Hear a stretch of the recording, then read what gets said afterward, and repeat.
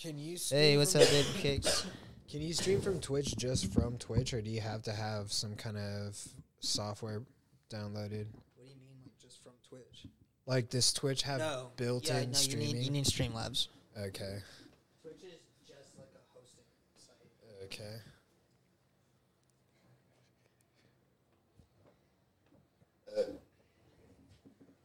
Are you speaking to your mic? Yours is like way turned up from last Yes, time. ma'am. Not yours, dude. Check. What? Yes. Hi. Hi, guys. Do it again. Yeah? Yeah. Yeah, guys. All right. Fuck yeah. What up, Ghost fam? How's everybody doing tonight? Welcome to the podcast. Welcome to the show, the Ghost Show. I'm your host, little ghost Ari. Got Zephyr. Shouts out 775 word. What up? We out here in the cut. Got Braden. That's his intro. Here we go. That's fucking. That's pretty slick. Out up in the 775. What's up with the cut? Let's go. We just talk like was it like radio show guys, but like DJs. We're over in 775. We're gonna go to the song next. We're gonna play the song. Play the song. It's like the opposite of what a DJ does. What? They're usually like, alrighty then. No, not that kind. Welcome to 775 Reno. We're here in the cut. Not that kind of DJ. The fucking the Like fucking a club dudes. DJ? What? Like a club DJ? No, the fucking guys from like black DJs. Hey, yo, it's the next song, it's the next hit. Oh, it's the like a fire-ass beat. fucking... Okay. Yeah, dude. And then they just go, you want to check this shit out? All right, cool, bro. And they just fucking play it. You're like, what? All right, What's cool, your bro. That's the Twitch next song. name? What's your Twitch handle? Go to my website, use link. Post a link in the story. And then put a finger at it, like doing this. Because people like when people point at things. Tells them how to do things. Yeah. Point somewhere Do, when you do, tell them do. when you tell them to whatever, you're gonna tell them. Just point to a corner of the screen. Yeah, just point to an opposite corner of the screen. Point to some corner of the screen, and he's not gonna edit in any kind of a link, and it's gonna be funny. Are you struggling with my website? I found it. All right. How's your Oh, now my website brother's calling going, me. buddy? Well, it's not like Yeah. anything to keep up with, I guess.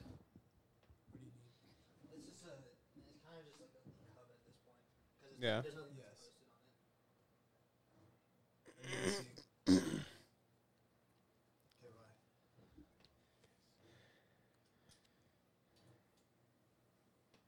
Is that Jakey boy? No, that was my brother. Do you apologize for all the times he was mean to you? No. Oh, that's too bad.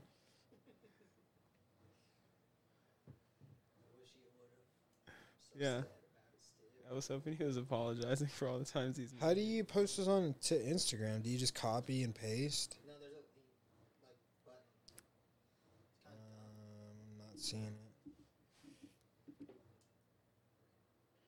Can you only... You might be able to only do it if you're the host? Because I can't share it. Are you doing a story? I can't go on Instagram at all. This is from that's Twitch. Yeah, so just copy the link, copy it, Okay. just like hold it down, copy it, and then go to Instagram and post a story. Yeah, I wish Twitch would make shit easier, but they don't. They don't really care about people on the platform, really. They just care about people who are already big. They don't want it. They don't want to, like, ease of use anything. Yeah. I mean, you have to put all your own links on your Twitch. You have to, like, build in things to do it. You have to, like, use HTML, or you have to, like, download other people's stuff. That's pretty weird. It's kind of dumb. It's not, like, built into Twitch. It makes it kind of nice if you want to customize your stuff, but it's really fucking stupid if you can't. You know? Yeah. Fuck off. Get the no! Get the fuck. How often do you yell at your phone?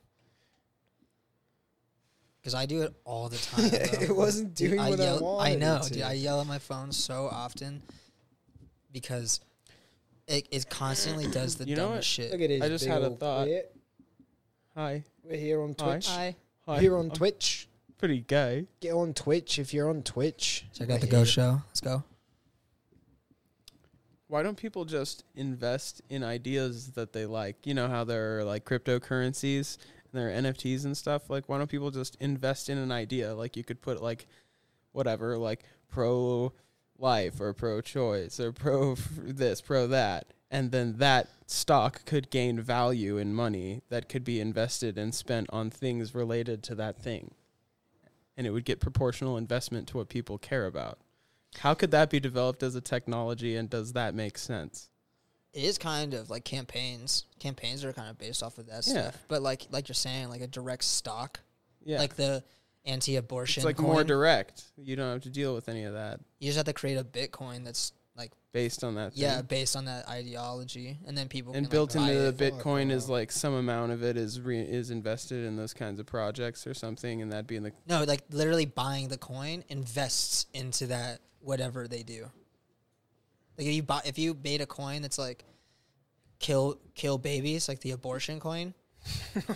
He's like, this is Yeah. the kill baby kill coin, baby coin, the dead baby coin. dead baby coin, and Yeah, DVC dog. the DVCs. We should totally Dude, do DVCs are DVC. tanking right now. Oh no, dude. Oh no. Oh, I shouldn't have put all my fucking cash into dead baby coins. Oh, I should have actually got an abortion Oh, instead of putting my cash into it. Now I'm gonna have to raise this fucking thing, son of a. Oh, I knew I shouldn't have gotten an abortion, but too bad I've lost so much money in tanking dead baby coin. Oh, I knew abortion was a bad idea. Wait, is dead baby coin to like free Too bad I dead babies, or is it to promote? Like the more people have abortions, the higher It would the like be DBC like if you goes? invest in this coin, the assumption is They spend more money on projects that. they're gonna try to make There's profits the higher- They're gonna try to make profits specifically off of companies that are doing something blah blah blah. They're gonna pro hire choice, like those vigilantes to come with hooks and run around and find pregnant women and just just yank it out. just yank that. Yeah. I swear that's what like Republicans. You believe. just form a whole currency like based off of like one. You could idea. probably tank the planet.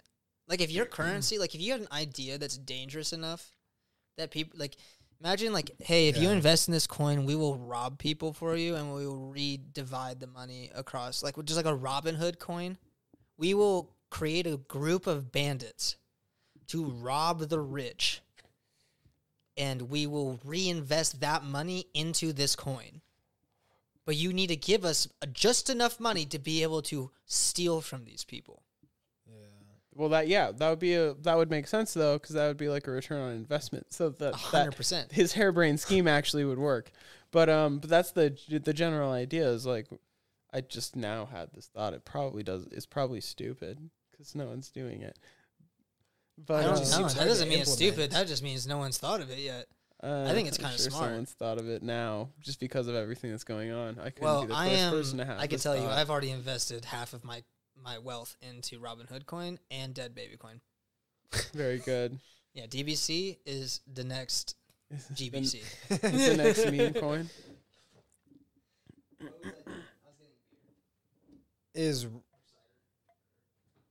What does Robin Hood have to do with stealing? Is that actually what that's for? No, that's just a. Robin Hood is just like the app for digital currency. The story, bro.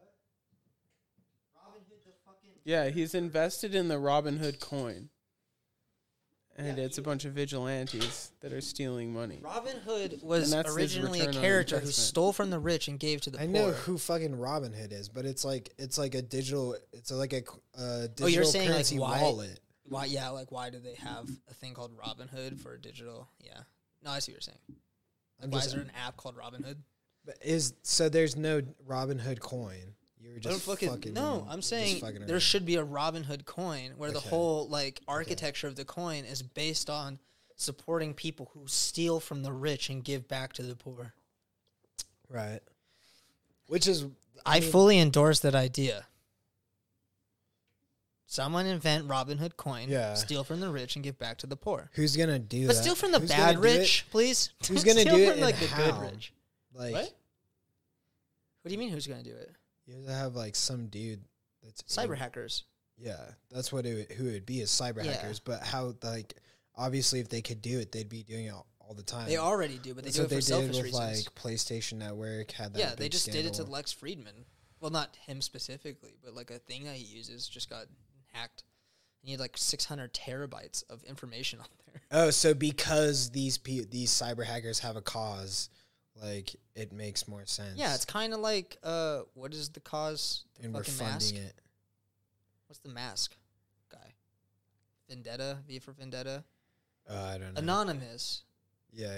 Like a bunch of like internet fucking goons gathered together and became anonymous or whatever. Whatever that happened is. to anonymous? Well, it's decentralized. It's never like a thing. It's always just whatever the message is anonymous. Everyone is anonymous. If you have a Right. message, you can put on the fucking mask and say it to people. But there are like dedicated accounts to people who have the most following in anonymous, and there are people who started it. But the whole principle of it is it's completely supposed to. There is no leader of anonymous. It is whoever bears the mask. Yeah. Bruh. Bruh. Is this like is this exclusive to the internet? Like internet fucking what are they called? Stone mason whatever the mason the stone Freemasons? the Freemasons. Stone Is this like that? Is this like the internet version of Freemasons? I never honestly. People think it's like the Illuminati, but it's like they're like anti-Illuminati. They would be like the antithesis of the Illuminati, the apotheosis. That's a good word. Do you understand now, Zephyr? Jesus. Sure. Except that, as good as that word sounds, Except it's that actually incorrect. the Illuminati, Apotheosis means like Illuminati full embodiment. is like there's no evidence that they exist. It's like could be a totally made up thing. I think there is evidence that they exist. It's just not evidence that they currently exist. What does that mean? I wonder why. There is undiscovered evidence that they exist. Yeah, there's evidence. We just haven't found it yet. No. There's evidence that they exist, like in the past. Like historically, there have opposite. been Illuminati or whatever. Like that's a real word. That's a real reference to a real thing. Yeah, that exist. They would like the Illuminati existed in like the Knights of the Templar, like in like like the Dark Ages. I played Assassin's Creed 2. So. Yeah, like that's like it's like loosely based on like real things, which is like really creepy. Like there's like even references to like Illuminati existing in like Egyptian culture. Like they were the ones who illuminated things.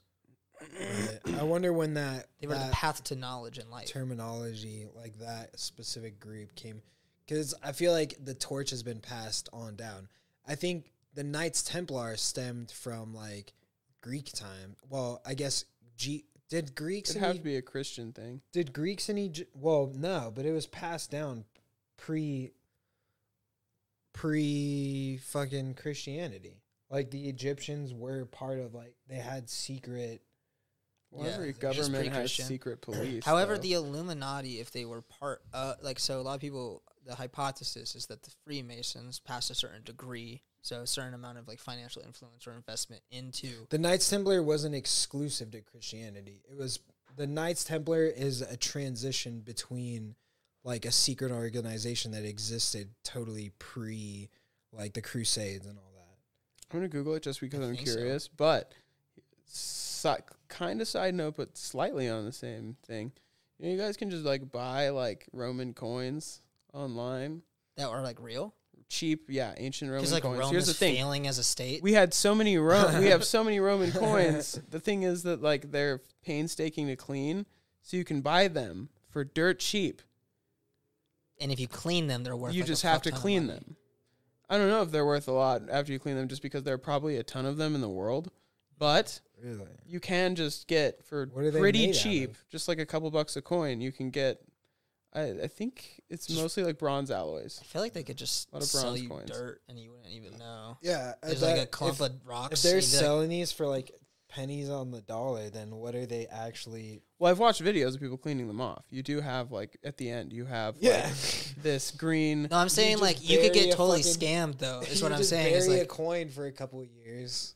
No, And not then- even that. I'm saying there's no coin. Like people could just sell you like a fucking clump of dirt. Be like, there's a coin. Well, in it's- here. It would be cool. The though, only if reason they I'm bringing this up actually is because it came up existed. on YouTube, and I watched a bunch of different people who were cleaning Roman coins and then explaining from their knowledge, because they were obviously dorks, like what era this came from and when this was minted, and they can even tell you like to what city, and they were showing you like the references they used to figure out. Like they can tell you. Did they use? It was really interesting to did watch. they use Pretty carbon cool. dating? No. Were they that nerdy? They weren't that nerdy. Okay. They look at the stamp on the coin and they'd have like some kind of reference guide, whether it's on the internet or in some That's kind of actually book. pretty cool. And they were really knowledgeable, so they'd be like, this is what all the symbols on the coin mean, and this is the year and the city that it was printed in. They could tell you stuff like that. It was really cool. Are the coins like numerically numbered?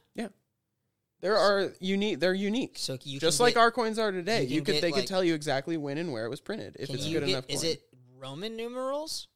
You can get Because if that Is coin it- comes with a fucking 1 on it, I'm gonna or like a 6. I'm gonna be a little bit suspicious. no, yeah, like a no. barcode. yeah. You're like, what is this? Yeah, they're they Roman don't think they had coins. barcodes back then. I just learned recently that they're dirt cheap. You can buy them online. Yeah, with it the- has like a QR code. You can scan it with your phone.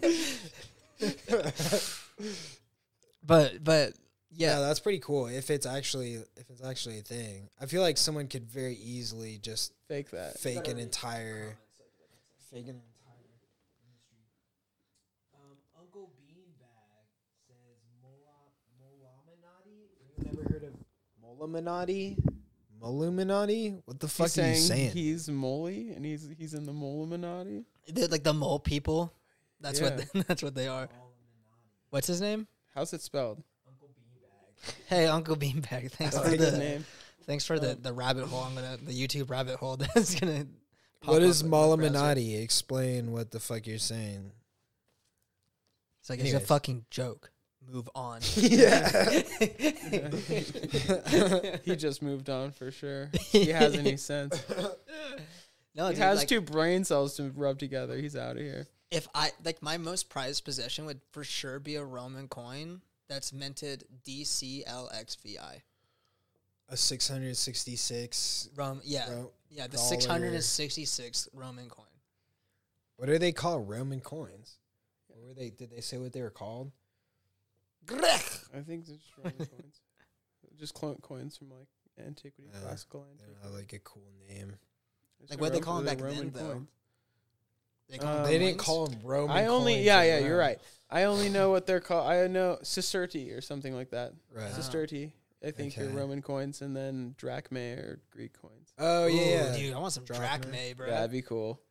Yeah, I Dude. bet. But that's the thing is, apparently there are tons of these fucking things, and it's just that like they're very time consuming to clean because you have to actually like. It's so silly. Well, they that can. You can that's- make your own coins, right? Back then, there wasn't like a mint. Like They're there was pounded. a mint, but They're like pounded into copper. yeah, but like if you had your own copper, Well, you during- could pound like your own Yeah. coins. Well, every city would I don't pound their know. own coins. during the the Roman Coins tended to be Empire, made locally.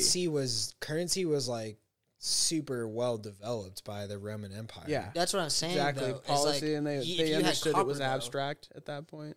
If you had copper, you could easily pound your own coins. Maybe. You just like fucking steal someone's stamp, or they stamp it. Yeah, I don't know. It'd be way easier to counterfeit coins back then. Yeah.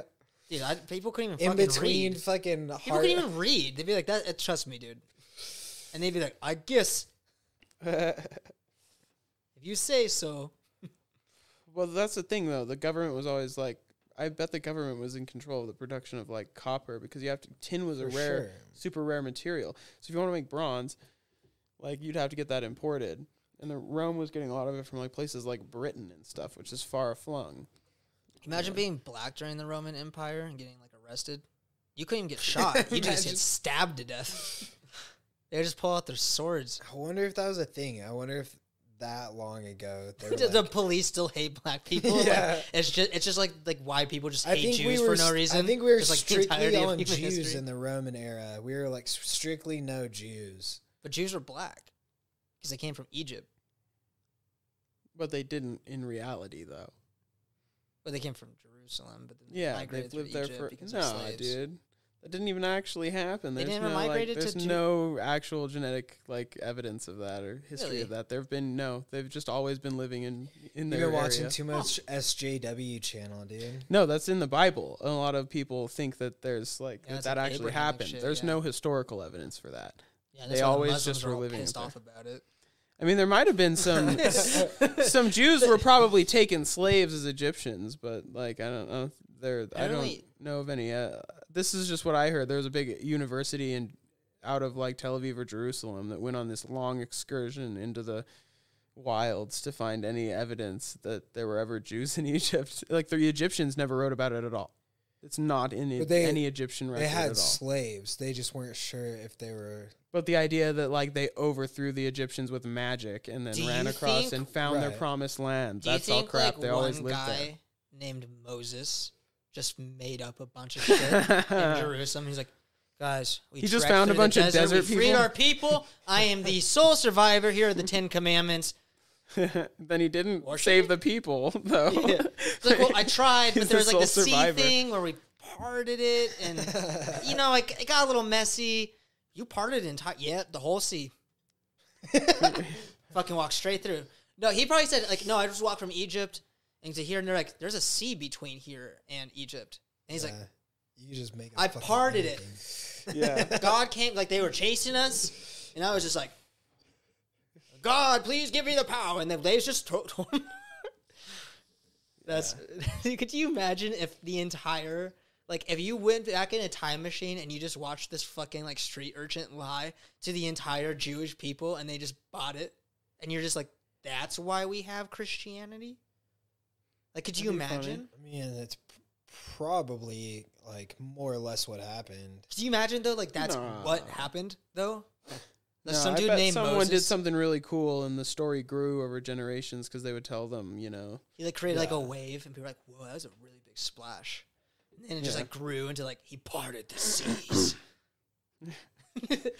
He swapped it. He threw a heavy rock in it.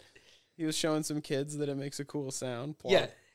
It's he parted the seas and we all ran free from the Egyptians and their alien technology. That part's taken and put in the Dead Sea Scrolls. Their alien technology they used to levitate blocks and build the pyramids. Could you imagine though? What if you went back in time and you saw that shit though? You saw Moses lying to all the Jews, but then you also saw Egyptians just going, oh, through sound technology, levitating these 10-ton stones, and you're like, what is Oh shit! And then some aliens just flies right by and spits on everybody.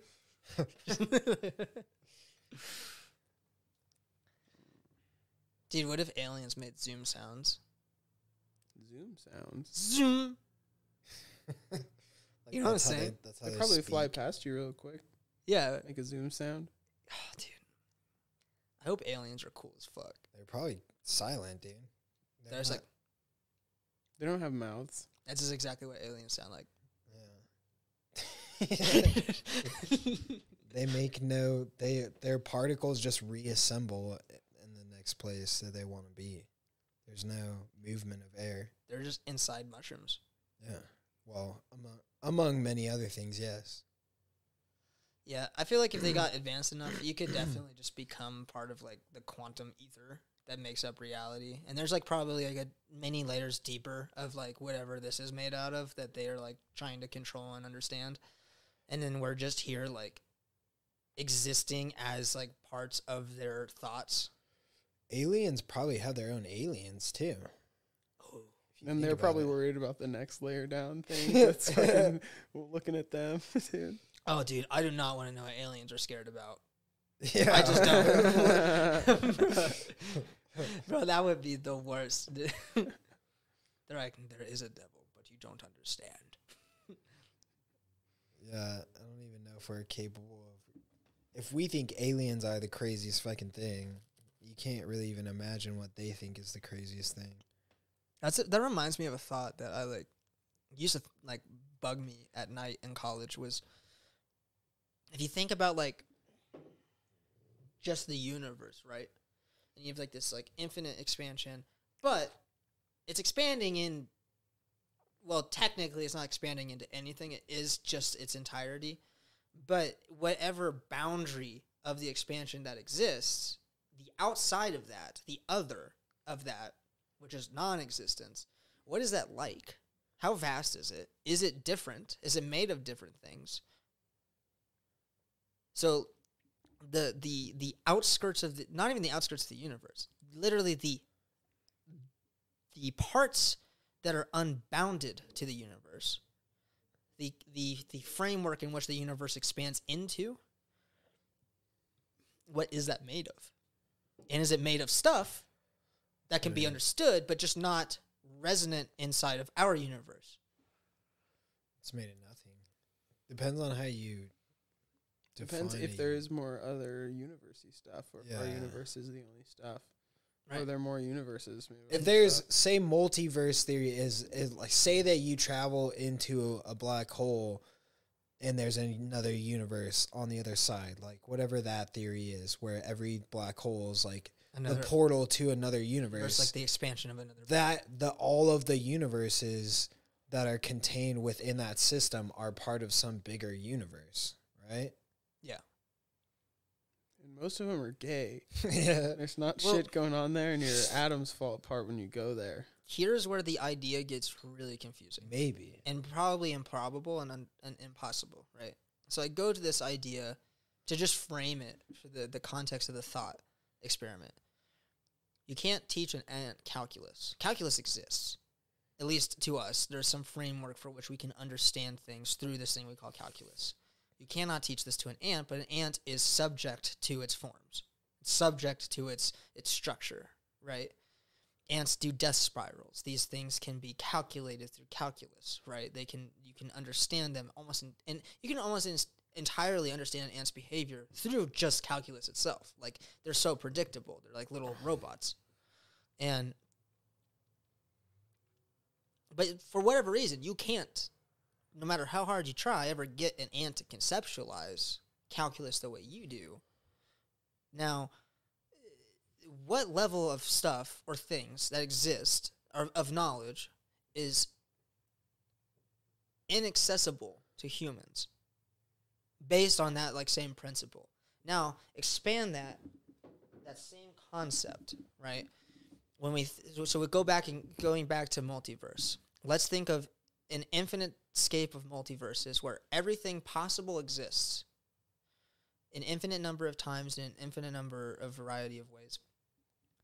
Now let's just add the axiom that the impossible exists. Conditions in which things that we can't understand also can take place, and they may be paradoxical to us, but let's just assume that impossibilities, like SpongeBob being a living entity in its own universe, exists. Or that up and down equate to the same thing. 2 and 1 can be the same thing. The boundaries for which we understand mathematics just dissolve, and other things that would be rationally impossible can exist in this space. And then you create a framework. So you have what exists, and then you create a bound beyond that, which is what can exist within this space. And then you say everything else to that is just unknown, the unknowable, things that are beyond, which can't exist, like the impossible and the possible, right? And then you go infinitely in these bounding directions. Now, this idea approaches the thought process of this idea is to try to assume what is the most unknowable thing. What is the thing that cannot exist the most? Something that no matter how hard you try to explain it, get to it, define it, there is no thing that it is. You will never get anywhere. Even the conceptual framework for getting around this concept is impossible. And what space does that exist in, and what is that? And I think that's what aliens are trying to figure out. Well, I got real fucking high when I thought about that, and in college I would just lay awake. How advanced are these aliens? They don't. It doesn't even have to be that advanced, right? Well, it seems pretty advanced. What the problem is, it's beyond our comprehension. Anything beyond our comprehension is technically the unknown by nature. Not necessarily. It's beyond comprehension, but not beyond comprehensibility. Not even like the probability. What did you say? Comprehensibility. Comprehensibility. It's that it's not. So even things that are beyond our comprehension, like how AIs work, we can still build them and interact with them. I'm talking about something that's so far beyond any level of that literally me talking about it is pointless because I'm not actually getting closer to explaining what I'm talking about. I think it's almost like every direction that I would point you in to go find this thing is the wrong direction. That thing doesn't exist because you can't talk about it. Yeah, but if you so we asserted that there's an axiom where things can be paradoxical. So the impossible can exist, just not in the way we understand it. And now I'm talking about a thing that's beyond that, many magnitudes further. Sure. So it gets more and more impossible to talk about. It's already impossible to even get close to something that's kind of like it. But there is nothing that's kind of like it. There is no thing. Right? Yeah, it's nothing. You're talking about nothing. But there is something that's sort of kind of like what I'm trying to get to. Sure, yeah.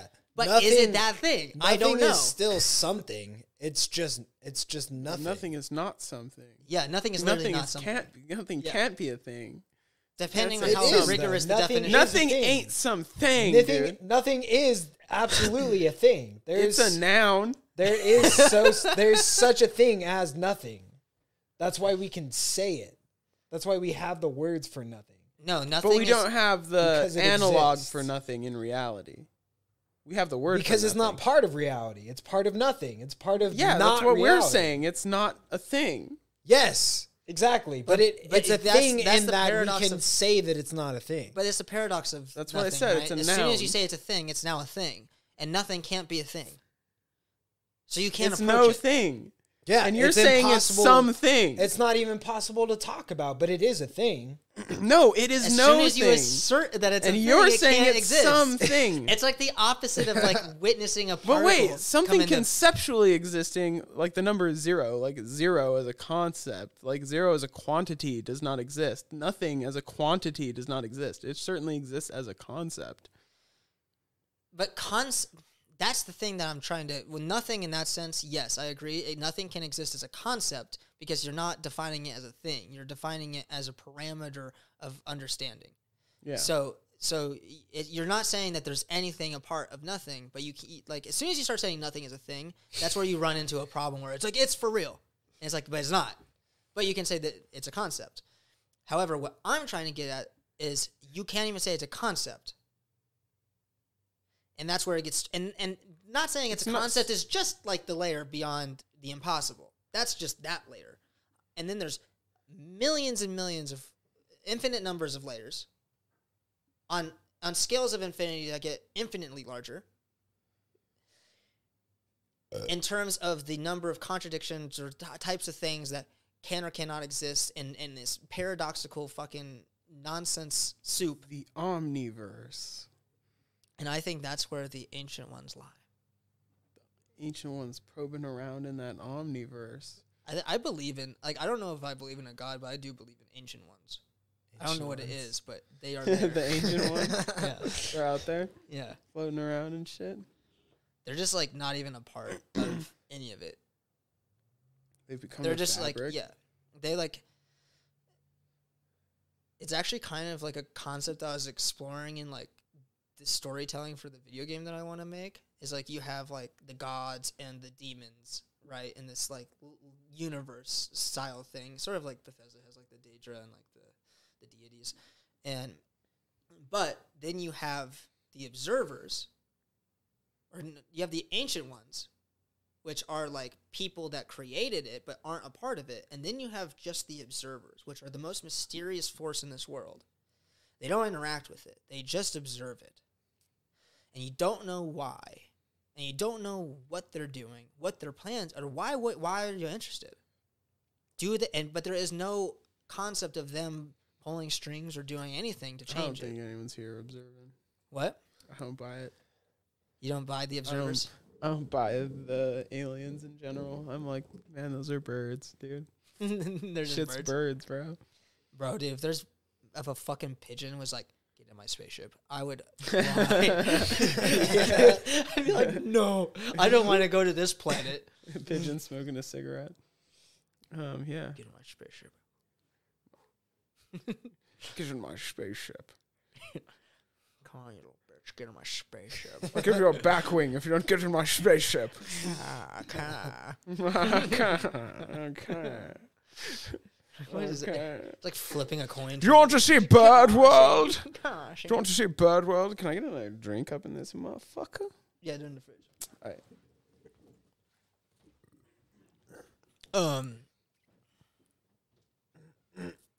You know what I'm saying, dude? Like, what is, like, I think, like, clearly it's a foolish pursuit to even try to, like, get close to this idea, but for some reason it doesn't feel foolish.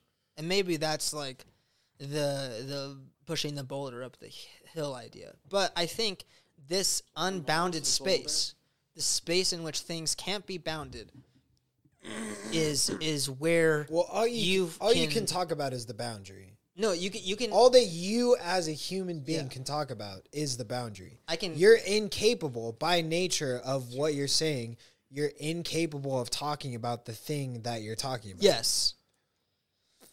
Even the approximation of the thing. All you're doing is There's no you're approximation. hitting, like, you're at the edge of the universe and you can't go any further. You're not allowed. How fucking annoying. You're not. You're like, let me in. You're like that fucking meme that Eric on. Let me in. Instead of be like, let me out. I mean, literally, that's what it would be like to be at the edge of the simulation. The rules could be so dramatically different. You wouldn't even be able to conceive it.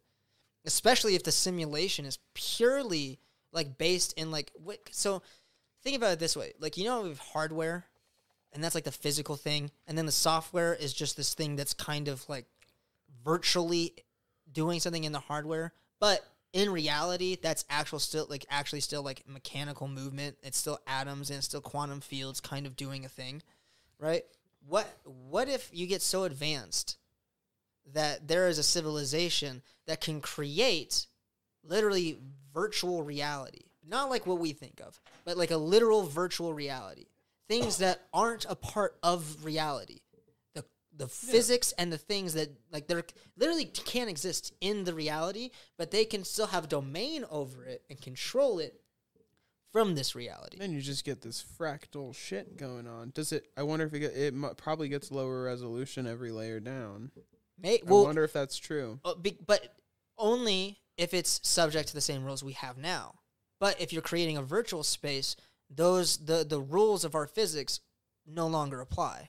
I just wonder if you can make the virtual space a level down, the same fidelity and resolution as the world you're in. In computer simulations, no.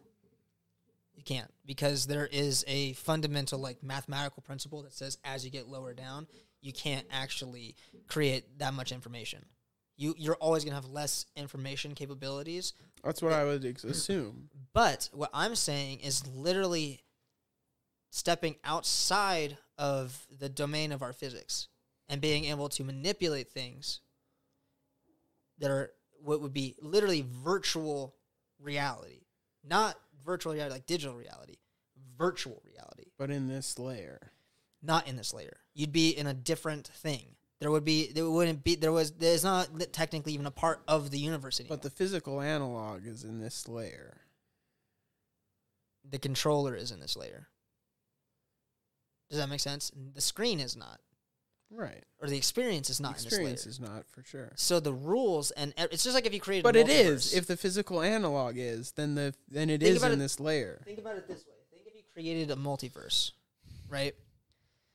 And the fundamental way that the particles set themselves up at the beginning were different. The initial conditions are different. So there's different physics. So things don't work the same. Yeah. Now, if you took things that are in this universe and you created tools and you to touch simulated things, that one.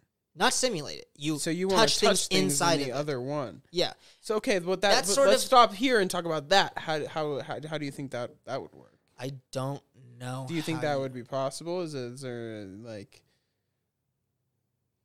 that's interesting to speculate about, that if you could simulate the rules of another universe, maybe you could interact with it? I've just never heard anyone say that before. You That's could truly an original thought. But then, so yes, so we can go there and we can think about that. And I think you're right. I think you're on the right trail. If you can if you know what universe that you're touching and you want to interact with, then you could do the same type of mathematics and simulative structure, as so long as the way the universe works can be somewhat represented within a structure, right? So there's probably plenty of multiverses that can't actually, there's nothing that we could do to understand them. There's just no structure that would, there's no Lego pieces in our universe that could build a representation of that one, if that makes sense. Now, if we could have Lego pieces in this universe that could tell us how that one is working, the structure of that universe, then yes, I think we could interact with it because we would know how to like engage its physical properties, especially if they were fairly similar to ours. But the further you get away from the similarities, the harder and harder it is to interact with it. But what I'm saying is just think of the principle of, I'm not saying that we are, let's say we create something that what if we just created our own multiverse? Not in a digital form, but literally we've done something to the particles here that expel a entirely different structure that is not even connected to this one, but can be influenced by this one. How would you know that it exists? Let's say that it's theoretically possible to do so. So let's say that there's a certain type of condition that would say that you could do that, and it will exist, and there are ways to interact with it. That would be like a true virtual reality. But you're incapable of perceiving. But is it, why not, why do we talk about a virtual reality that exists on another plane as opposed to one that exists physically in this plane that people or entities live within? The reason I would say this is because when you have a structure that's like unbounded by the constraints of our universe, then you open possibilities that can no longer, like that your horizon, your ability, your framework in which you can create and do things opens up. And so I think about it in this way. So what is the best way to put an analogy to this? So ants can only think of so many things because of their neural structure. And let's say an ant's neural structure is analogous to the structure of our universe and our ability to do things. It's very primitive or whatever. Now let's say there's a space outside of that allows for more possibilities and more connections between things. And that would be like the human brain, right? Our ability to conceive and understand things at a much more vast level. Now, if an ant can play with inside this space, it can better manipulate its own universe. So if you step outside the constraints of our universe and you think about it sitting inside of a place that's larger, a larger domain, now you can start to assume tools and technologies that would better control things here. The same way it would be easy for us to control an ant. That's how you teach an ant calculus. You know what I'm saying? Yeah, you make it like... You have to step outside the constraints of the ant, think of a larger domain space, and then feed it back into the ant. Does it know it's doing... How does it know it's doing... It will once you feed it back in. You could change the information. The ant and the human thing is probably... It's more of an analogy. Like, that's how you teach an ant calculus than like a really physical way of doing it. I'm sure there's a lot more science behind if you wanted to do that. But the ant never knows that it's doing calculus. Here's the thing. I think maybe it's not within our ability, in our domain, to be able to understand how to teach an ant calculus. But if we stepped outside into this larger domain, there's probably an answer for it. Your every domain is a larger answer set of possibilities. So in the higher domain, unpredictable you could things. teach the proverbial ant calculus because you've changed the rules of the game. Change the entire rules of the game. In some It doesn't have to even make sense to the rules of the game now. yeah. The game's rules are far different. It's just like when you take psychedelics. I bet that's what they're fucking doing. I bet there's a rule set that you're interfacing with, and that's why things, like even when you're in dreams, you're like, why do things fucking work this way? It's a completely different rule set. Yeah. Yet you can logically do things, theoretically in a dream, that seem logical, that have predictable outcomes so far as you understand in the dream, but are completely impossible in this universe. Or the universe as we have control over it. Which, to me, kind of beckons this question that there is a larger domain set of answers and possibilities that we just don't even understand. And I think when people take psychedelics, they open their mind to those types of things. Those are the machine elves. Yeah. Yeah. It's impossible to just fly as a human. Well, maybe not. I think that's what we're always Just jump out a window right now. I think that's what we're always approaching, though. Like, that's what the expansion of whatever consciousness we have is. Like, the further you dive into knowing something, the closer you get to whatever it is you're talking about. I don't know if it's the expansion of consciousness, though. The expansion of consciousness is like sort of just consciousness is just along for the ride. What we're looking is evolution.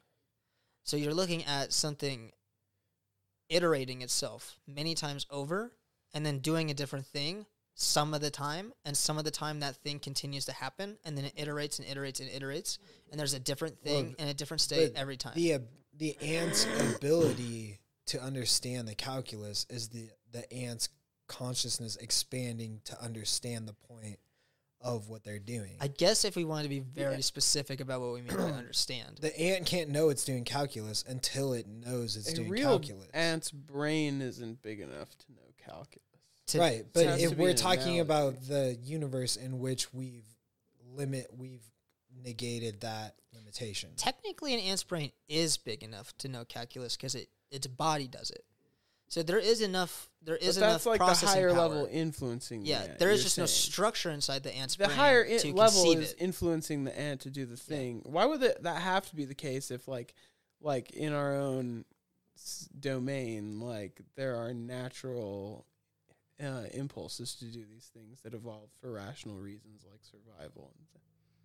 Why would there have to be a higher plane that influences the lower plane to follow these rational patterns if these rational patterns exist in nature on their own by necessity? Yeah, so to me that concept that kind of makes me think of. So there's this it's called E8. Have you ever heard of it? I have heard of it, but I don't know what it means. So I couldn't understand it. It's like a 74-dimensional object. 84-dimensional. Yeah, some ridiculous. And basically, it's 86. No, it's 84. Once you get into I don't care. Once you get into dumb physics, once you get beyond like the basic understanding of physics, there's several hundred dimensions. Yeah, that we say that are possible. So here's the thing about EA: it's most likely probably not what's really happening, but it could be a direction of what's happening. So essentially, what the concept is as you move up in higher dimensional structure, right? So if I take a cube, right, and it's like just it's like a hollowed out cube. You can only see like the lines that connect all the points, right? So it's just like the faces of the cube. And I shine a light on that, and I shine it straight down through the cube. You would on a table, you're going to see a square, right? The cube's 3D, but when light passes through it, you're seeing the 2D representation of it, right? So what happens is, like, if you have a 4D thing that exists somewhere, when you shine light through it the same way, you will see a 3-dimensional object. You can scale this up infinitely. The number of dimensions, as they increase, the 2D representation is what will appear on the table, right? Well, the level down. So like if I had a 5-dimensional thing, there would be a 4-dimensional cube reflecting, right? And then you have to take a light to that 4-dimensional cube, and it would just keep shining down until the dimension that you're in is what you're actually seeing things as, right? So this 8D hypercube, which is made of 84-dimensional components, is essentially how E8 works. Is essentially it's saying when you lay out this structure in a 3D space, this structure is very analogous to how all of the particles interact in the universe. And you can take each point in correlation, what are they called? They're called, point. You understand what I'm saying? When point and like a line's drawn to it, and there's another point. So you're taking each one of those points or axes, right? All of those correlations are mathematical representations of how other particles have weight on each other. So when you take E8, a lot of how the structure of the universe works and its relation to itself can be represented by this hyperdimensional cube. Okay. Well, 8-dimensional cube. And that's why people talk about it. And that's, yeah. And so I don't remember what my point was. Oh, no, what you were saying is, what were you saying? Well, I think the question is just like, what does that mean? No. Before this, you were telling me about like I how. don't remember what I was talking about. Not a chance. The forms, the structures. There's the rational behavior, the patterns that you see in nature. Okay. Those are essentially the 3-dimensional representations of higher dimensional objects moving through this light. So it's kind of like a shadow show, like you would do in a cave with like stick figures. We are that. And when I was on mushrooms, actually, when I think about it, I took a lot of mushrooms, and we are basically the projections of like Greek gods, is how it represented itself in my mind. So these archetypical ideas of human nature are really the most fundamental things that exist. They're the most true. And we are these weird representations, these shadows of those things. And that's why being human that's like kind of platonic. Yeah. Yeah. You know what I mean? Exactly. That's what Plato, I think, was getting at, is especially when you think about how shapes work. And if you wanted to be like really hippy-dippy about it, you could be like, you would say source, God, light, whatever, is the fundamental thing shining through and creating these shadows onto the surface of reality. And we are just the 3-dimensional representation of this hyperdimensional, like, source energy. We are the shadow of God. I see what you mean. Yeah, totally. Yeah, and so all of our rational behaviors and everything like that are not necessarily things that we're doing right now. They are predetermined paths and structures that exist in the shape that has already happened. Buddhist and Hindu. Yeah. And that's why when you take DMT, you realize that's what it is. When you see these fractal figures, oh, that is the fabric in which I am literally like a paper cut being like moving. That's an idea I think about a lot. Yeah. Just because of like Ethan and my dad. That's just like the people I happen to know. Yeah. Isn't that weird? Yeah. It is weird. It's super weird. And then when I took mushrooms, like the gods were laughing at me because I was like, I just want to know what you are. And they're like, you can't know. Yeah. They're like, haha, like you can kind of get it. You can kind of get it. And only because we're kind of letting you get it. But we are you, but we're a truer you. And I am like, literally, it was like really weird because I was like, oh, that's what a god is. A god, I am just a shadow of a god. I am literally. But in a Jordan Peterson sense, are these god things just like the idealized forms of certain virtues that you imagine yourself to be aspiring to? Yes, they are the direction in which your choices can point in life. So these are literally, like, if you had a compass, these are the things that the compass can orientate itself to. But it doesn't necessarily mean that they're all good. And that's what I found out on the mushrooms. There are demons. And the demons are what, Jung talks about as the deeper parts of, and when I discovered that, it's like, oh, this dimensional figure of whatever God is in this light of source and the shadows that we are as a part of that, the structure of this is not all nice and happy. Now this is all Tibetan Book of the Dead. Yeah. The structure of this is evil and demented, just as much as it is good and wholesome. And not even evil and demented in, like, so think about it in this sense. So as a human, you can say morally, like if you wanted to be very nihilist about it, technically nothing matters. Technically, as far as if you were just to scale back and not think about all the other shit, nothing matters. Moral virtues and stuff like that are just constructs of how we engage with things based on what they're going to do for us, right? It's very bad in society to do very bad things to people. But in the grand scheme of the universe, rocks don't care if you rape or pillage. They really don't. But this architecture, so that's one scale of evil. The act of desire in any form or whatever. But the creepiest thing is it doesn't care. So you don't get to decide if you do evil. You don't get to decide what you are. You are the shadow of evil. The actions in which you think are morally reprehensible are just you playing out the shadow of the structure being that thing. So that's what the demons were showing me when I did mushrooms. They were like, you don't get to choose to do evil. We are the evil. And when we represent you, when the light shines and your shadow shows, you are our intention. That's what being possessed is. You are the intention of the shape.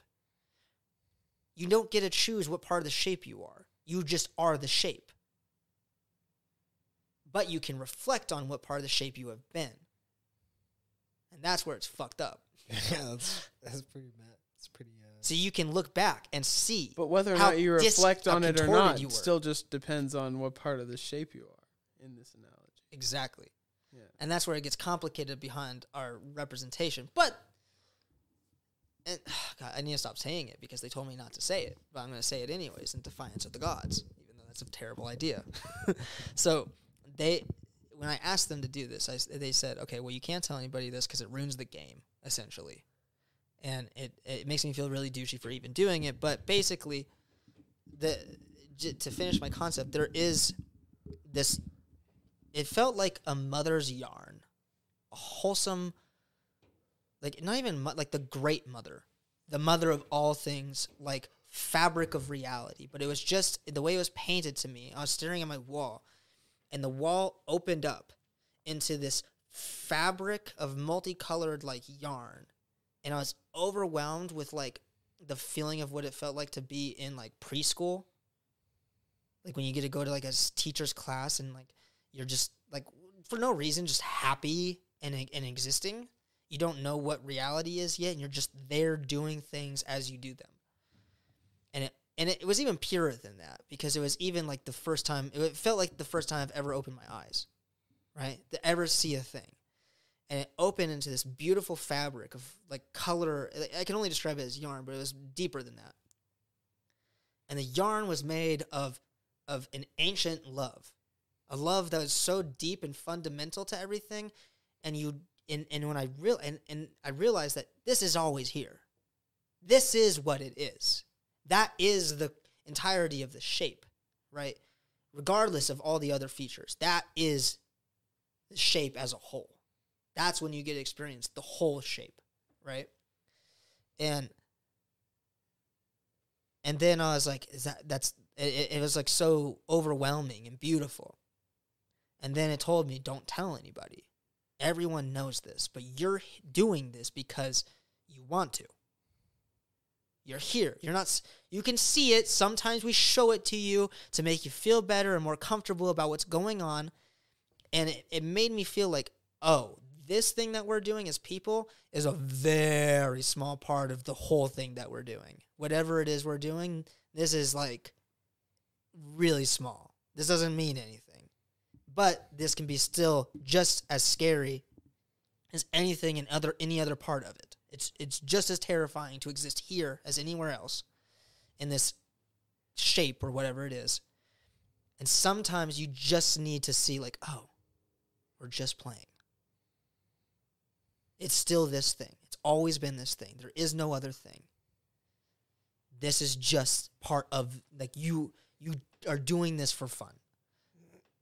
And that's why you can't tell people about it. And if you tell people about it, I'm going to show you the demons. And then they showed me the demons.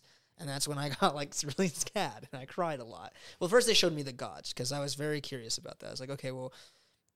And then it was just, like, these depictions, like, almost holographic, like, cutouts of, like, mythical gods is, like, the best way my brain could represent it. And they were just kind of, like, acting out human intention and desire, but in the most perfect, beautiful way. And I was like, oh, I'm just a fraction of that desire and intention of the gods. And then my brain was like, oh, and there's demons. There's gods, there's demons, there's a flip side. And then they popped up and they were like, yep. And they were not as holographic and beautiful.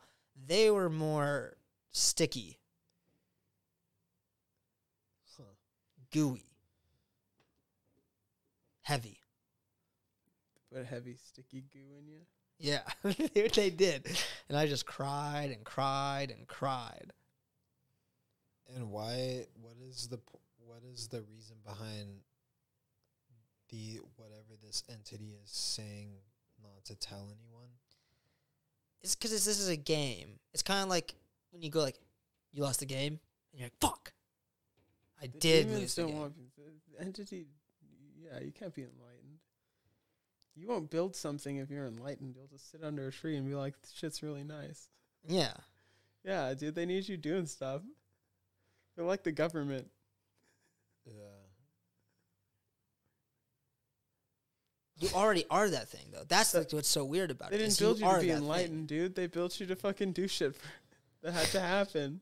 Like build civilization and then create artificial intelligence and stuff. Yeah, you got to be the shape. That's sort of like the task, is to be the shape. But you don't have a choice in the task. It's not the task. It's going to unfold either way. It's the is. If they this say is the correct way of thinking about it. There is a choice, which is really weird. Because that what are choices? I thought a lot of this sort of suggests already that we don't believe in free will. I can't say that this is what enlightenment is, because I'll never. There's no free will in this analogy. There's the illusion of free will. I don't know if there is. So that doesn't matter. It's tricky because it's not that the shape isn't it makes like stagnant. the game less depressing if they let you think that you're making a choice. Maybe it makes it easier for you to accept the fact that you're not all making the enlightened ones. Here's what I'll say about free will: if an infinite number of possibilities of possible and impossible things can exist, and you can be any infinite number possibility of those things at any given time, determinism doesn't matter. There is no determinism. I'm just talking about it is pure freedom. So freedom is the only thing that exists. It doesn't matter how many possibilities there are. It just matters what you collapse into and whether or not that's just the laws of physics making you do that or not. Or you think, because this is what the weirdest part about this is, like, the yarn told me, Mother Yarn told me, this is here all the time. It's always in front of you. You just have to open your eyes. You guys should go listen to Portal of Yarn by Chicano Batman. Do not say there is a Portal of Yarn. Like, is that a real thing? There's a song by Chicano Batman called Portal of Yarn. Maybe. Oh, dude, if he saw the same thing, is that what it's about? Well, it's crazy. Well, the thing that I think is great about Chicano Batman is that they, like, a lot of their music reminds me, like they're writing poetry as an escape from, like, whoever told them not to talk about this thing that you're talking about, that your entity said, like, don't talk about this thing. Like, like the lyrics that they have and, like, the way they write their music is like they're being told not to talk about this thing that they're talking about. But they're like writing, like, poetic versions of what you're talking about right now. I just realized, like, if this thing, like, why would it tell me to not talk about it? It knows I'm going to fucking talk about it. Like, it knows me more than I know me. Yeah. It knows the structure of whatever I am. It just doesn't want you to talk to every stranger you see, you know? Freak them out. Yeah, some people are going to be It told me to disturbed. not talk about it because it knew it wants me to talk about it. But it wants me to be confused about talking about it, so I keep my mouth shut just at the right times. Now it's going to have to tell me a new rule. Because I'm too fucking, like, in my head about it. It's going to have to tell, okay, guys, I don't know if I'm saying the right thing, but you guys need to update me on some rule sets. Because I don't know if I'm supposed to talk about it or not. Maybe that's the point. But does there have to be this higher reality influencing you, or are you just high on drugs? And is that a sufficient Yeah, maybe condition? I'm not okay with just Is that a influencing myself sufficient- because then I have to take responsibility Yeah. for all my actions. Yeah. Maybe. So I have to create a higher entity, just like the Christians, Maybe.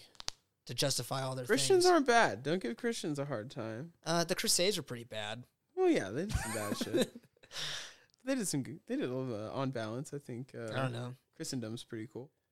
Anti-gay stuff They is had pretty their bad. time. Yeah, they're definitely I they're don't even know old if now. that's Christian, though. They're just old now, but they're pretty cool. That's still cool stuff. I don't know how much of like Christianity is just anti-gay, or it's how much like bad politics that's like poison Politics, Christianity. absolutely. And well, I don't know Christ about. is just they like, didn't no, like you can gays suck forever. dicks, it's fine. No. So I think they didn't like gays forever. I just think, you know, I think people throw out a lot of the baby with the bathwater. I think it's good. It's good old stuff. There's a lot of good stuff.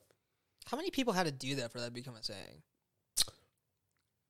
Oops. I still don't know what that means when you say that, and you say it a Throw lot. the baby out. Oh, it's just an old There's a expression. baby in a It bath, just means and they if you- used to throw, like, they had a fucking tub of water that they got from the lake, the river. Yeah. And then they bathed the children and or their clothes or whatever in it. And then it'd be so And then dirty that you wouldn't see the baby, and you'd be like, "I have to throw this trash out." You're like, I have this. So what that expression means is, I have this old trash. I need to throw it out. But you didn't even You notice throw it that back you in have the river, baby. and it's gone. So if you throw the baby out with and you would go to the river to do it. So, like, you're not going to take it all the way home. You're going to fill the bucket up there with your baby, wash it there, and throw it back into the river. But if it's dirty, like you said, there's a chance that you thought you took the baby out. But then you end up throwing something of valuable away with the dirty bath. You're just water. That's the letting point. your baby like I don't- sink under the. You're letting your baby's I head grew up sink with under a the lot of waterline? old timey expressions. My mother let it says a lot of soak. old You timey gotta, shit. yeah, you gotta get the head all nice and fucking. They got to get all pruny before you let them out. If you're not drowning your baby for a couple seconds, then This is like, it's not really clean. Yeah, it couldn't be clean. Isn't it so crazy that we just exist? Like, we drowned in the womb, but we drowned so well that we just have oxygenated fluid in our lungs. That's pretty wild. Yeah, we're just breathing womb fluid. Don't we have like gills until we're? Probably. Yeah. They just kind of recede into necks. Isn't that? Don't humans have like some kind of weird fucking gills until they come out of the? That's how weird we are. We don't even realize how weird it is. Like, just like the formation Until they of a come human. out, I don't know about that. Dude. I think. Dude, how babies- psychedelic is that? Like, Their just to fetuses think their have about gills gills, close up dude. or until right before they come out. Yeah, it's like, oh, we're about to get birthed. Like, suck back in. We're talking about the fucking universe right now, dude. I don't know. It doesn't make sense. How do you fucking? You I'm can't. gonna Google right now, even though I know this will damage my online persona for decades in the eyes of this massive corporation. Google's just like, Do fetuses have gills? Dude, I don't that's a think they weird do. list you just got on. That's a weird list. How do fetuses? Oh my breathe? god, it heard me say it. It came up in the search bar, dude. No way. Yes, it heard me say that. And it's like, is this what you want? Babies do not have gills. Thank you, Google. Thank you. I'm so glad you answered it. How do fetuses breathe? So they have Fetuses. structures in their Wait, do you throat really that are think that- eerily similar to gills in the first couple of weeks. No, the structures are not how they breathe in the fluid, dude. The gills don't work. They're not functional. They're just they're How parts. do you breathe when you're inside a that's what I'm asking. There's oxygenated fluid in your lungs that you are.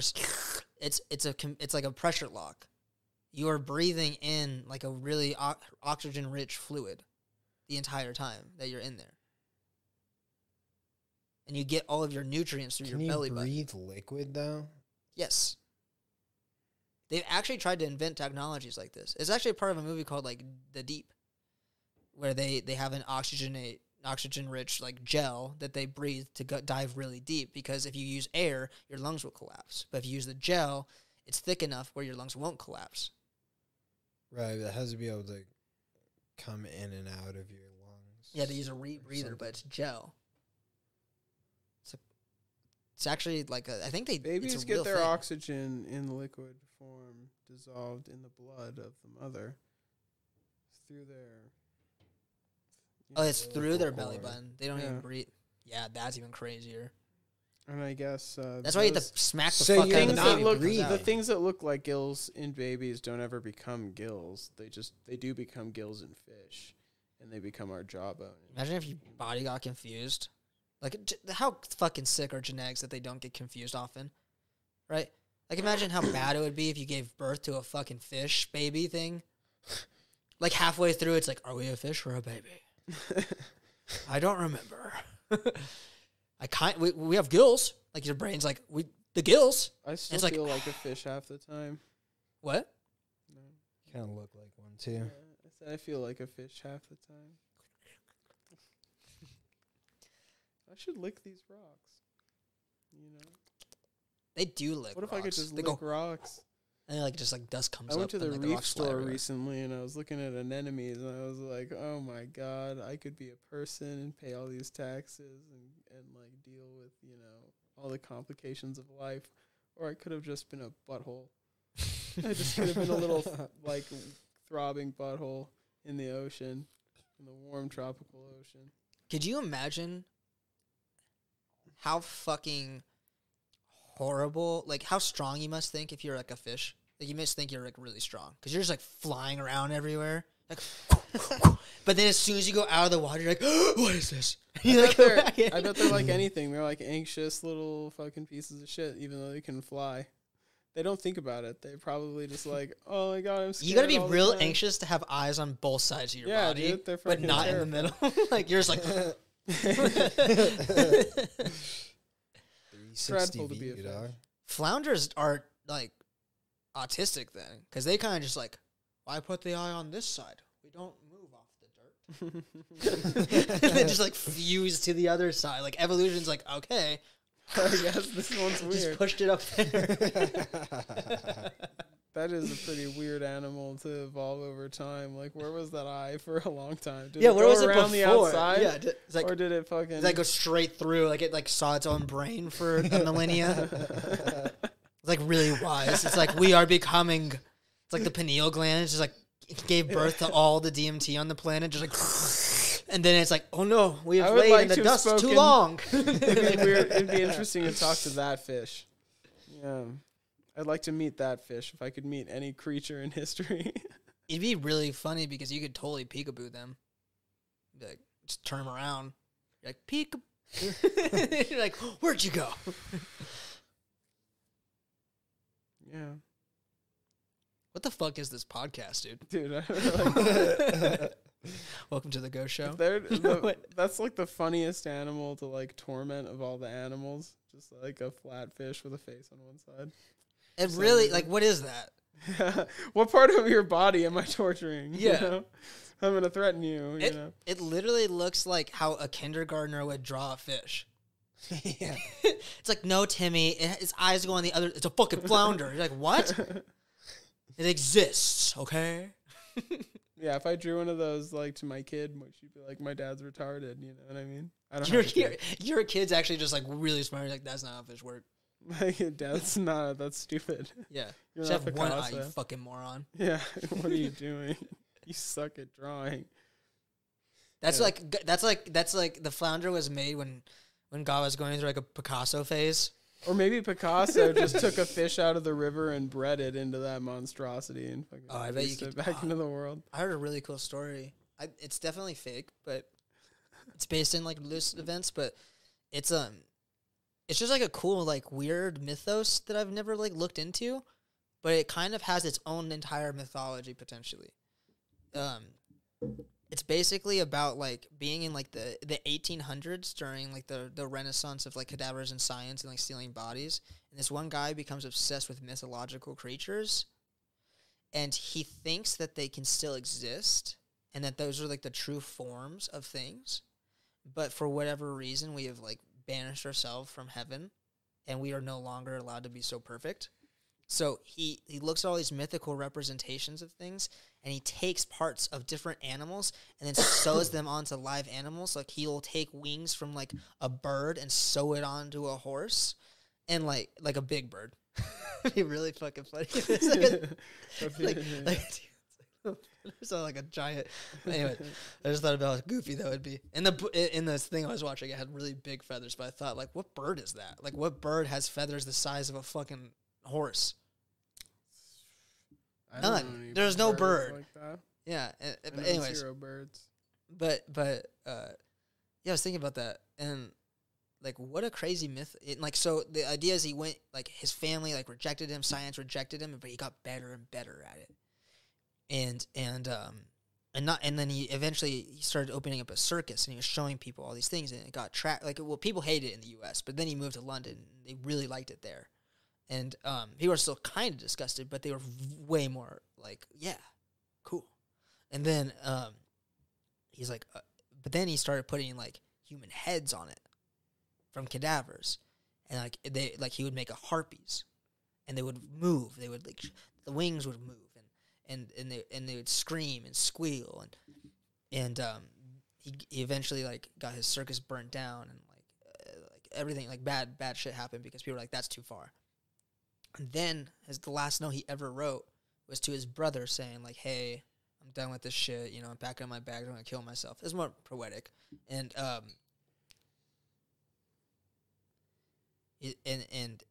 he was never seen again, but his wife was also never seen again. And in the note, he wrote about how beautiful she was, and he hated to see her stuck in a human form. And his proudest achievement is being able to finally represent her beauty in what he thought was the most beautiful form. And it doesn't say what that form was, but he thinks the story basically ends with the assumption that he made his wife into a harpy, and that she still roams in places today. Where does it come from? I don't know what the origin of that story is, but it's like very interesting mythology, because it reminded me a lot of like steampunk kind of stuff, like because it's kind of like on the outskirts of like steampunk kind of like ideas, but it's like steampunk meets like Lovecraft, but in like a more measured way. Like this would be like a Lovecraft story if you said that someone was controlling his brain by like an alien was like, like showed him images of things. It's like a cooler Frankenstein. Yeah, it's like a way or like a Frankenstein that. Yeah, but it's not even like really a horror like a horror genre. It's more about like there are actually mythical things. They just don't exist anymore, but we can create them through science.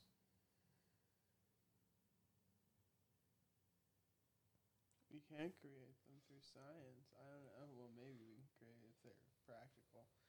But I don't think they ever existed or exist. I don't actually think. Oh, yeah. But like that was the assumption in the 1800s. Oh, right? That was like the concept. This is an old thing. This is an old tale. Well, technically I think it's a modern story, but it's written like as if it was like the journals of this guy who did this, or like his brother's account of his like crazy brother who did this stuff. And it's written as a book that's like supposed to be true. But like if you pick up the physical book, the book reads like this is a real event that happened, right? But it is a fictional story. It's not a real thing. But they did use names of people who did exist and did do kind of things like stuff like this, which begs the question. Like that's why it's such an interesting mythos, is because it's so rooted in potential realities of the day that you don't know. It's kind of like the Book of Leaves. If you've ever heard of that, The Book of Leaves, it's called, or no, the House of Leaves. The House of Leaves. Ooh. Yeah, I think it starts off where like your brother told me about this book. I think. Yeah, this Or maybe, no, we this were- family like moves into a house in like Tennessee or some shit, and there's like something wrong with their like remodeling. I don't remember what the fuck is happening, but they measure the outside of the house, and it's like 14 feet across or whatever, and then they measure the inside of the house, and it's like 3/4 of an inch larger. Like the dimensions Yeah. of that They're like, inside there's of the no way, house are are larger larger, than the than the outside. dimensions. Yeah, They're like, that's not possible. yeah, and Yeah. but it reads like these are. It's almost like a documentary Yeah. written in a book form. Yeah. Like it's meant to To feel real like it's real the whole time. Yeah. Yeah. That's like, so there's a story of the Yellow King. You heard that? It's a really, really interesting story that I've never. It's more of like a collection of short stories of different authors, but around the same topic, around this like really weird conceptual topic. That is like probably one of the most intensive. It's the most meta literary topic you can probably start like to write about, at least in the day. But I will tell you after I piss.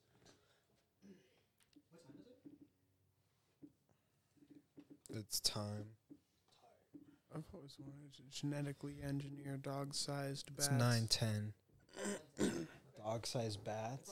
Just like house pet bats. That'd be pretty sick. Yeah, something that would snuggle on your couch. I think there is pet bats.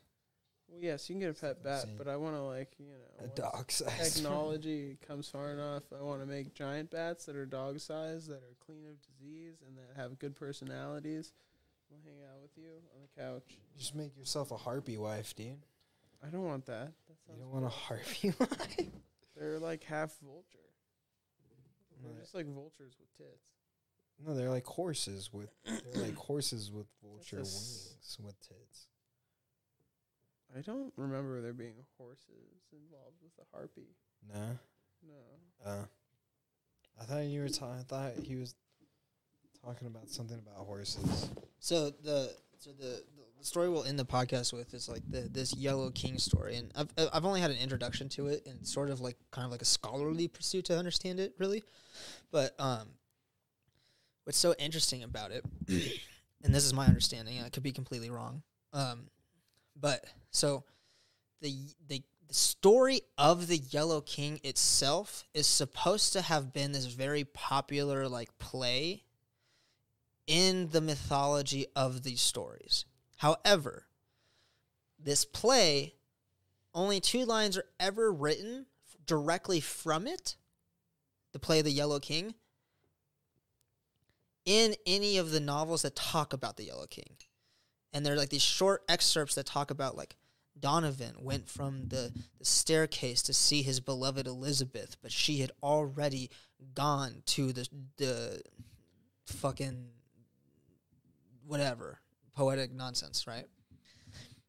But the story is like those are direct passages. Like there's only been 2 direct passages ever taken from the Yellow King in this mythos.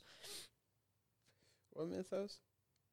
Yellow King mythos. It's part of Lovecraft, Okay. which is like a larger mythos, but it's a part of it. So the Yellow King is like some type of like god in the mythos, but the Yellow King is more than. It's really weird because so those 2 passages were the only time it was ever directly taken from the play in any of the stories. Everything else is sort of talking about the play indirectly or directly, but not literal passages. And and it's a collection of like short stories of people going through different things. Like a guy marries this girl, and then, or this guy is like a fond of this girl, but she marries somebody else. But she doesn't want to be with him, and she wants to be with this guy. And and then by a force of nature, this guy gets really sick, and the other guy tries to kill himself, but it doesn't work. And then the girl ends up being with him, and they live happily ever after her estranged husband dies, right? However, the point of the story is that that whole incident is very loosely based on what happened in the Tale of the Yellow King. And then all of these short stories that happen to real people inside these collection of short stories are basically shadows of what happened in the story, the play of the Yellow King. And it's a warning to authors to be careful what they write about, because there are some strange influences in your pen that go beyond what you can understand. You can literally, through your pen, influence the reality that lies before you. And it only takes you to write of it. And so when you write down these tragic stories of what, like, this girl falls in love with this guy, inevitably that will happen to real people. They will fall into the fate of your pen. And that's kind of what the Yellow King is about. And it's just like this really cool story to me, because it kind of relates back directly to what we were talking about with like the shadows and the casting in the gods. We will fall into their pen, the ink of their pen. We are the ink of their pen, essentially, at some point. But they don't give a fuck. No, they just keep writing stories. That's their job. They They create the stories that we inherit as the characters. That's pretty trippy. Yeah. It's almost like... we are but players upon a stage. It's like referencing... It's like how a significant... There's like three main things that all of literature references, which is like the Bible, Greek and Roman mythology, and then Shakespeare are like the three most referenced things. And like the Yellow King is like the thing that's referenced in this other reality. Pretty much, yeah. Like the Yellow King is like the Bible or Yes. Shakespeare of this alternate. It's more like the reality. Shakespeare of this alternate reality. Yeah. And these plays play out over and over again. But the Yellow King doesn't know that he did this. It's just the play The Yellow King. Like, that's just what it is. But somehow, the events in this play keep taking place over and over and over again to people. And there's like a deeper kind of like Lovecraftian lore even behind the Yellow King. Like that it's like this thing that like wrote so the many stories people on read purpose. it and knew about it in this alternate world that they would use those events to like structure their understanding of events in their own lives type thing. Yeah, and I think that that's part of like the grander Lovecraftian thing is people use the story of the Yellow King to do what you just said. Like they can predict the future. And it's really creepy. Which, by the way, brings me to this idea I had. So ridiculous. To think about. So think about this. Here's the story of the Yellow King in real life, right? So there's a guy who made a website that basically it's when you play with infinities, every possible thing is done. Now, if you play with an alphabet, the infinite alphabet, all possible language, story, or combination of words has been written in this infinite alphabet. And he has created a website that basically indexes this infinite alphabet, right? He has a software. It doesn't represent the whole thing because you can never, there's not enough bits of information in the universe to ever do that. But you can type in any phrase you want, and it appears inside, it's indexed into a particular part of this infinite alphabet, right? And you can go to the website and you can type it in. Now, how his code works is maybe like suspect, like maybe it just embeds itself into a string of like characters or whatever. But I think you can like show that this existed prior to you searching it. right? So people can search things that will happen in the future, and the exact phrase has already appeared in the thing. And so what's really interesting about this is there's another completely separate guy who studies literature, and he uses AI to understand the beats of a story.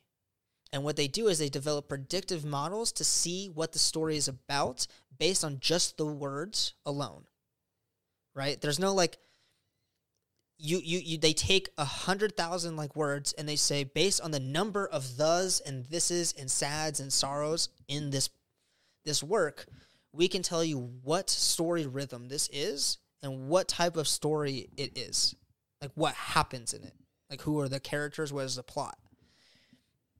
Now, my theory is if you develop a similar AI to start looking into this index and you ask it what is going to happen in the next 10 minutes in this particular area, and it finds sentences, right? This is like someone's gonna, and you do things on purpose, right? You pick up a bottle and put it down. So you look for that phrasing. You look for very general things. Your name, picks up the bottle, puts it back down on the table, right? Some sort of like narrative structure to what just happened. You ask this AI to find that particular thing, and the more it finds it and then predicts correctly what happened after what you told it to do, the more you can find chunks of this infinite text that are actually identical to what's happening in reality. So there must be chunks of this infinite text that really do play out exactly how the universe is going to work, right? That are completely predictive. Now, it would take a human an infinite amount of time to ever even utilize that. It'd be impossible.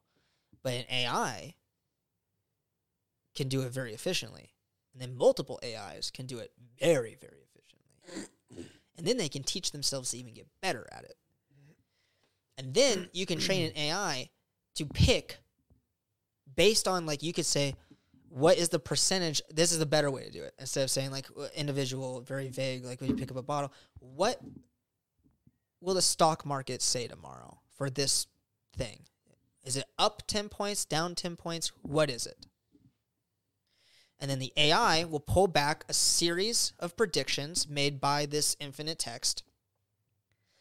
And then the ones that are accurate, those AIs get to live. That AI structure that pulled that text back, that gets to live. And that grouping of this infinite text, these regions of it, they get to live on to the next generation. And you predict tomorrow. And then you predict again. And you predict again. And the ones that remain the most right are the only ones that get to live. And then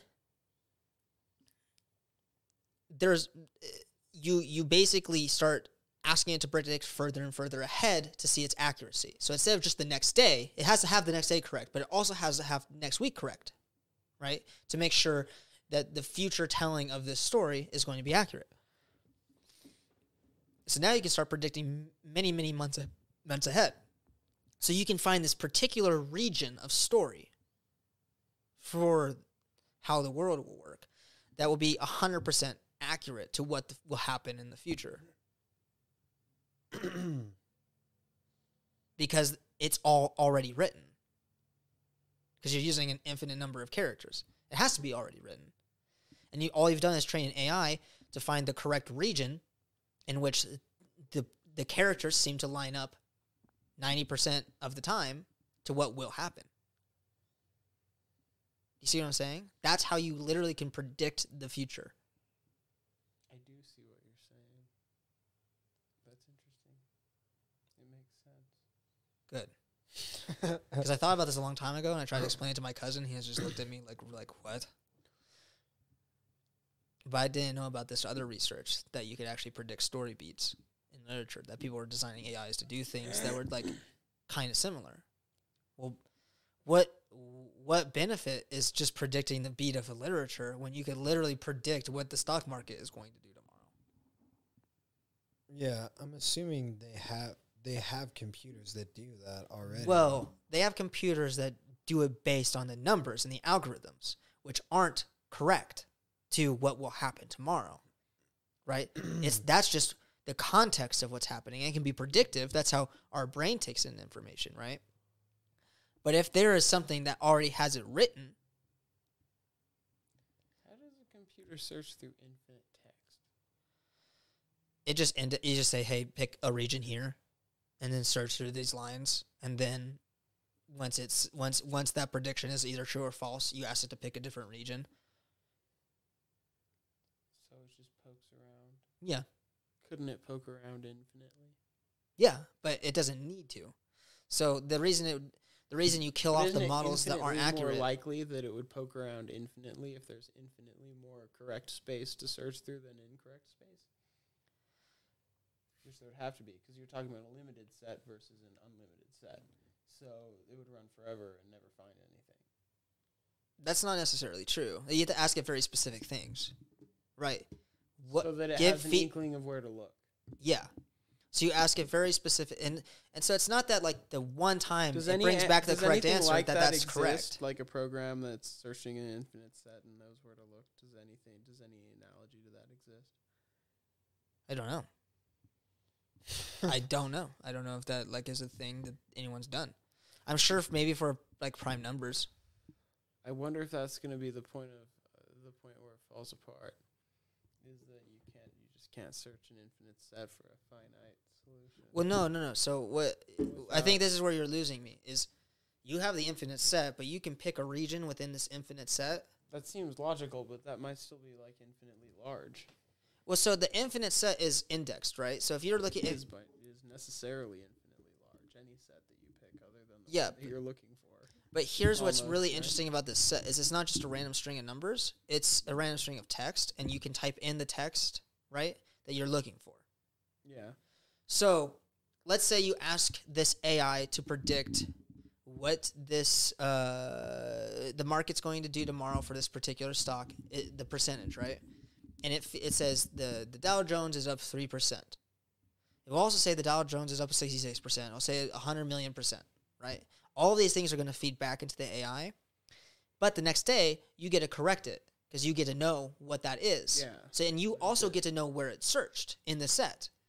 So you say where you were searching is correct. Stay there and tell me where it is next. So eventually, there is a string in the set, in this infinite set, and there's an infinite number of these strings, by the way.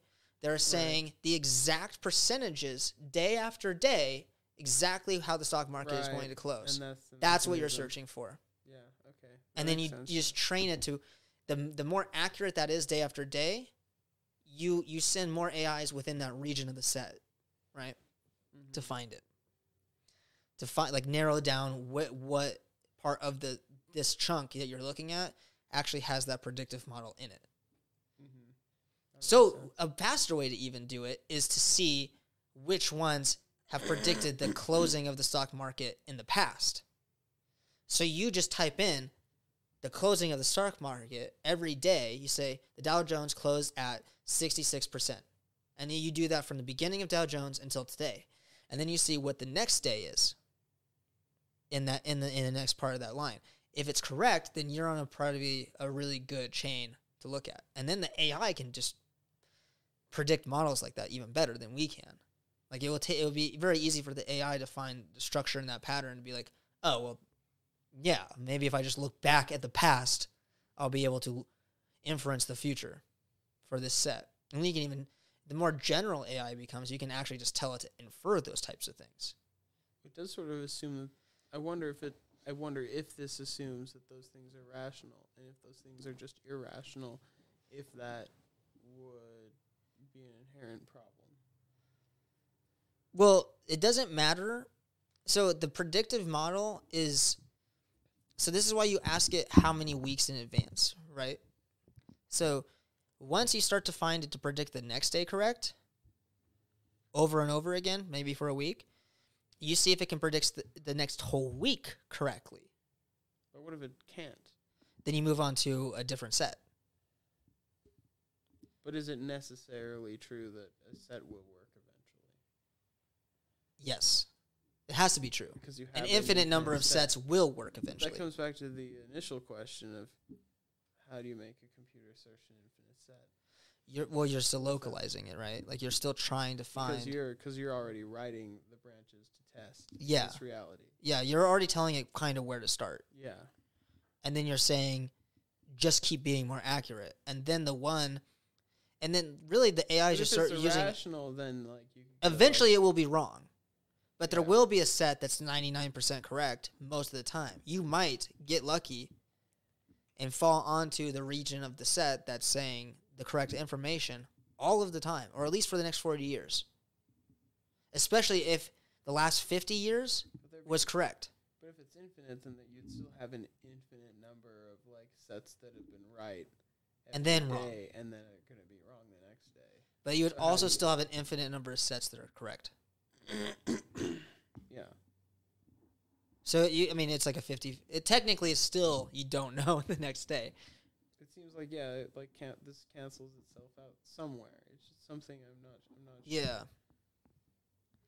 There is still the 50-50 probability that it could be wrong. But if it was right for a period of time, the predictive probability of it kept increasing the more you used it. But I guess it's like a fundamental question: is that like, would you find that that's even though it's happening, it's circumstantial? Like when you get a crowd of 100 people to keep flipping coins, and then you find that, you eliminate parts of the crowd, and you're like, wow, you really flipped heads 10 times in a row. The probability of that, and you say something like tiny number, you calculate it, right? And they'd be like, wow, that's crazy, but it was also inevitable to happen. Mm-hmm. It was designed to be inevitable, so it's like interesting. Yeah. Well, the true test is if the AI that's predicting the thing, regardless of how irrational or rational the set is, if it's better predicting than current other models that are using different things. So if it's predicting at a better rate than current models, then you should still trust this one more. Yeah. But wouldn't you have an infinite number of... You'd always have an infinite number of sets to choose from, and I assume half of them would be wrong every time, though, still. Yeah. But you Does still it have probably half of win? them that are right. Right, but you have to bet on No, but like you get to the point where the AI or whatever is predicting it, there is one that's still making the correct answers. But you won't know that until the day that it happens, because you have to check it against reality. Yes, but And there's let's say always an infinite set. let's say you. If you're searching an infinite set, the set of right answers is like... Well, here's where it gets tricky, Boundless. right? So, if you do this, imagine this. This is where you could prove free will.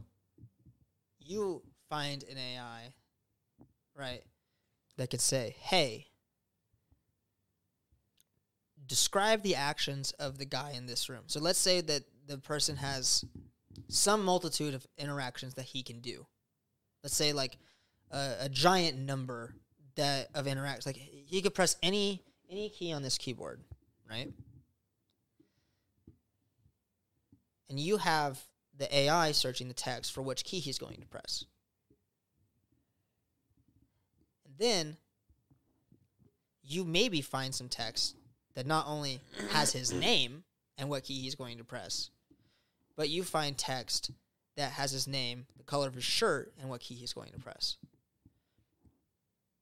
And then that one gets more accurate every time you make him ask If to we press just a tell different. you like the keys he's most likely to press, wouldn't it be like a probability distribution, like he's most likely? Everything is a probability distribution, though. Yeah. Nothing is 100% accurate. So that's what we're gaming at. We're gaming for the probability distribution that this is mostly right all of the time.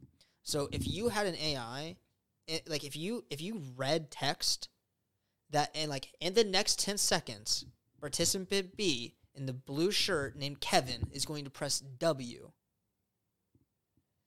And Kevin in the blue shirt presses W in the next 10 seconds exactly, that would be fucking terrifying, right? Yeah. Especially if there is some sensical pattern of narration that's taking place. Wait, how is any of this evidence of free will? You said that a minute ago.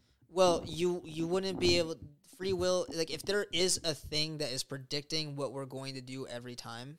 If there was like some narratives, this is where it gets tricky because our language isn't complex enough to conceptualize all of the actions that people will do, because there's an infinite variety of ways to explain how people can do things. But let's say if there was a perfect narrative structure that could do that, and you could research that library, and that library could feed you back answers. Then you could actually determine, based on that description of what's happening in the next 10 seconds, whether or not the person didn't do it or did do it, especially if the model was accurate in the past. Make sense? It does make sense as a thought experiment. But then it's also still subjective, because now that I think about it, it's still just kind of probabilistic. You actually never know if what it's getting back is going to say you don't know the what correct set answer. to pick, and if it's infinite, there are like infinite sets to pick, and it's not going to be 50-50. It's going to be less than that. Well, that's the question. Maybe there isn't. Maybe that's what you find. Maybe there isn't an infinite number of sets that can fit within our domain. I think it would. My intuition about this is that it would fall apart, and you wouldn't be able to predict the future. You discover it's like theoretically or conceptually impossible. I wonder. But then again, if you just said like computers could be better and better at modeling the economy, but then that's like based on people's choices, and technically there's nothing in physics stopping from people changing their habits and patterns and things. It's weird.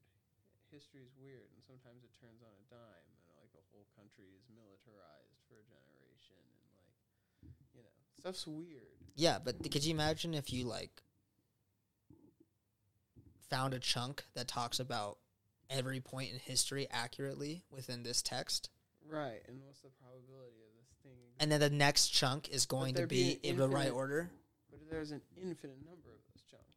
True. An infinite number of these chunks, and like a tiny, tiny percentage of each of those chunks would be right every time, but it doesn't matter, because even though each of these chunks is infinite and boundless, the bound it does have is it's much, much, much smaller than the former chunk and the higher. I see what you're saying. It's still going to be up in the air. But I guess it is a smaller really level interesting. infinity is infinitely smaller than a higher level infinity. The question, though, is like, is it actually less predictive than just us guessing what will happen next? If there is something that historically that is a good question. If there is something that has historically for the last like week and a half, I just don't know how you search the set. Well, you search the set by just saying, because it's generating the searches.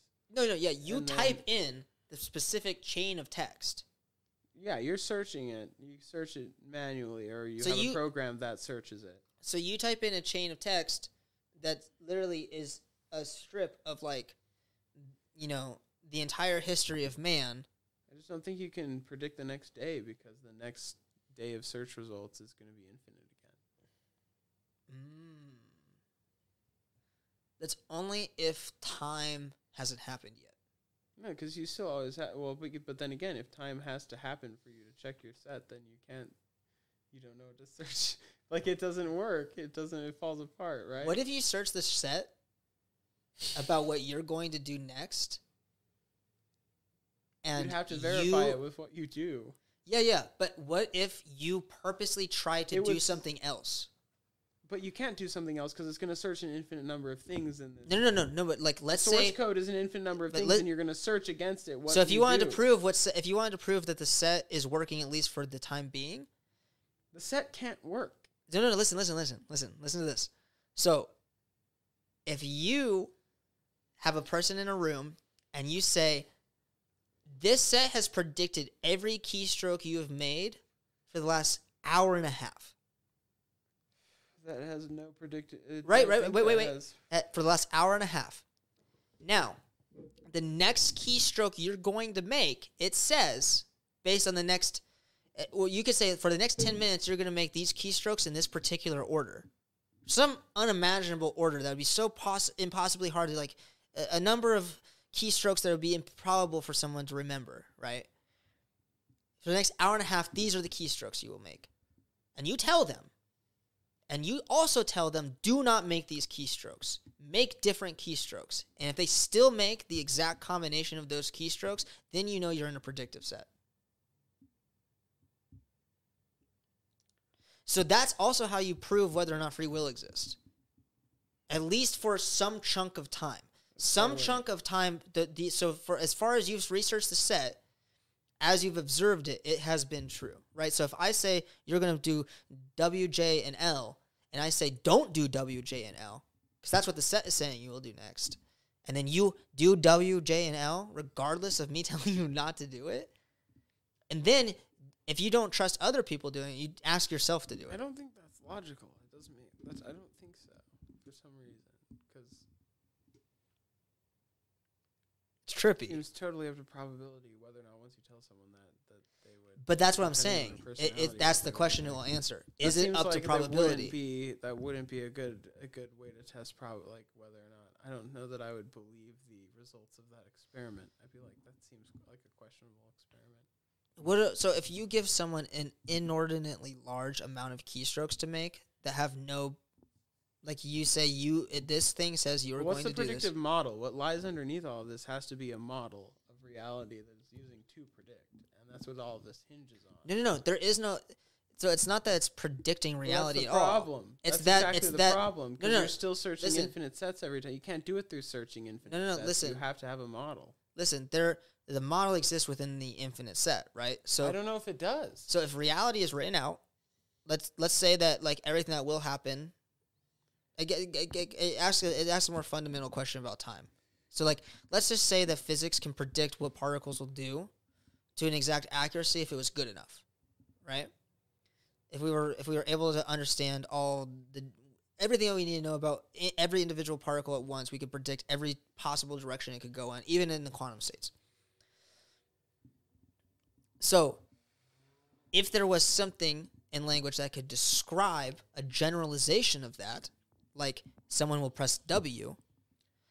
Embedded within that would be the same logic of the universe. That might be an assumption too, though. I'm not sure if that's right, but you see what I'm saying? Interesting point. Yeah. So if I say that somewhere in this infinite set is exactly what is going to happen in the future, it's already written out, guaranteed, because you can always go back and search it like the next day. You can always find it there, and you can search it the day before. It's there, but you don't know if that's the truth, right? So the way to find out if it's the truth is to literally tell someone, hey, this is what, so far the predictive model has been correct. We've been secretly looking at it, not telling you that you've been pressing the keys that it's telling you to press, so it's a blind thing. And we're watching you press W, and it's saying Jared presses W, and we found a string of things that tells you exactly what you're going to do. And so far it's been correct. Now, to test this string, we know what you're going to press next. We're going to tell you what it is. And then they also do the same thing for a different person, but they don't tell them what it is, if you wanted to be more scientific about it. And then, but we're also going to ask you to not press those buttons. We're going to ask you to press these buttons instead. And if they press the buttons, or the keys, that the predictive set has says that they would press, instead of the keys that they have been instructed to press, then it's possible that the predictive set is correct, especially if you gave the inverse information to the other participant and then they still press the keys that they were supposed to press. Does that make sense? Yes, it does. That's interesting to think about. So you kind of subdivide, and it's not that it's going to predict correctly a future set of keys. It's that for this particular fragment, we can prove that within the next amount of time in this text, that this is what will happen. I don't know if you can prove it. Well, we can prove it based on the observation, right? And then the question is, does it this is why you can prove it is because like the infinite problem why of the next instance. How could a person, especially if you told them, like, press W, right? This and they don't press W, and they press J because the thing said that they would press J. How would they know to press J? And then it's an inordinately long amount of strings. So they're pressing J, K, 2, 3, 4, 5, 132, and then you told them to just press 3 things. But they keep pressing the exact string of those numbers. There's always an infinite number of next words in this lexical thing. Or what happens when There's always an infinite number of the next thing, or however many words there are, maybe is the bound, right? And it's going to search against that, and you have to test it against reality to know what happened. And you're always going to have. No, I see what you're saying. I see that, but I guess if you wanted to test, I don't know how it ever becomes predictive. I don't know where the jump is, because you're always testing it against current now. And you have an infinite set every next time to search. If it's just based, there has to be a model. I know what you're saying. There has to be a model underneath this more than just words. Yeah. Well, I guess the model I'm asserting to is that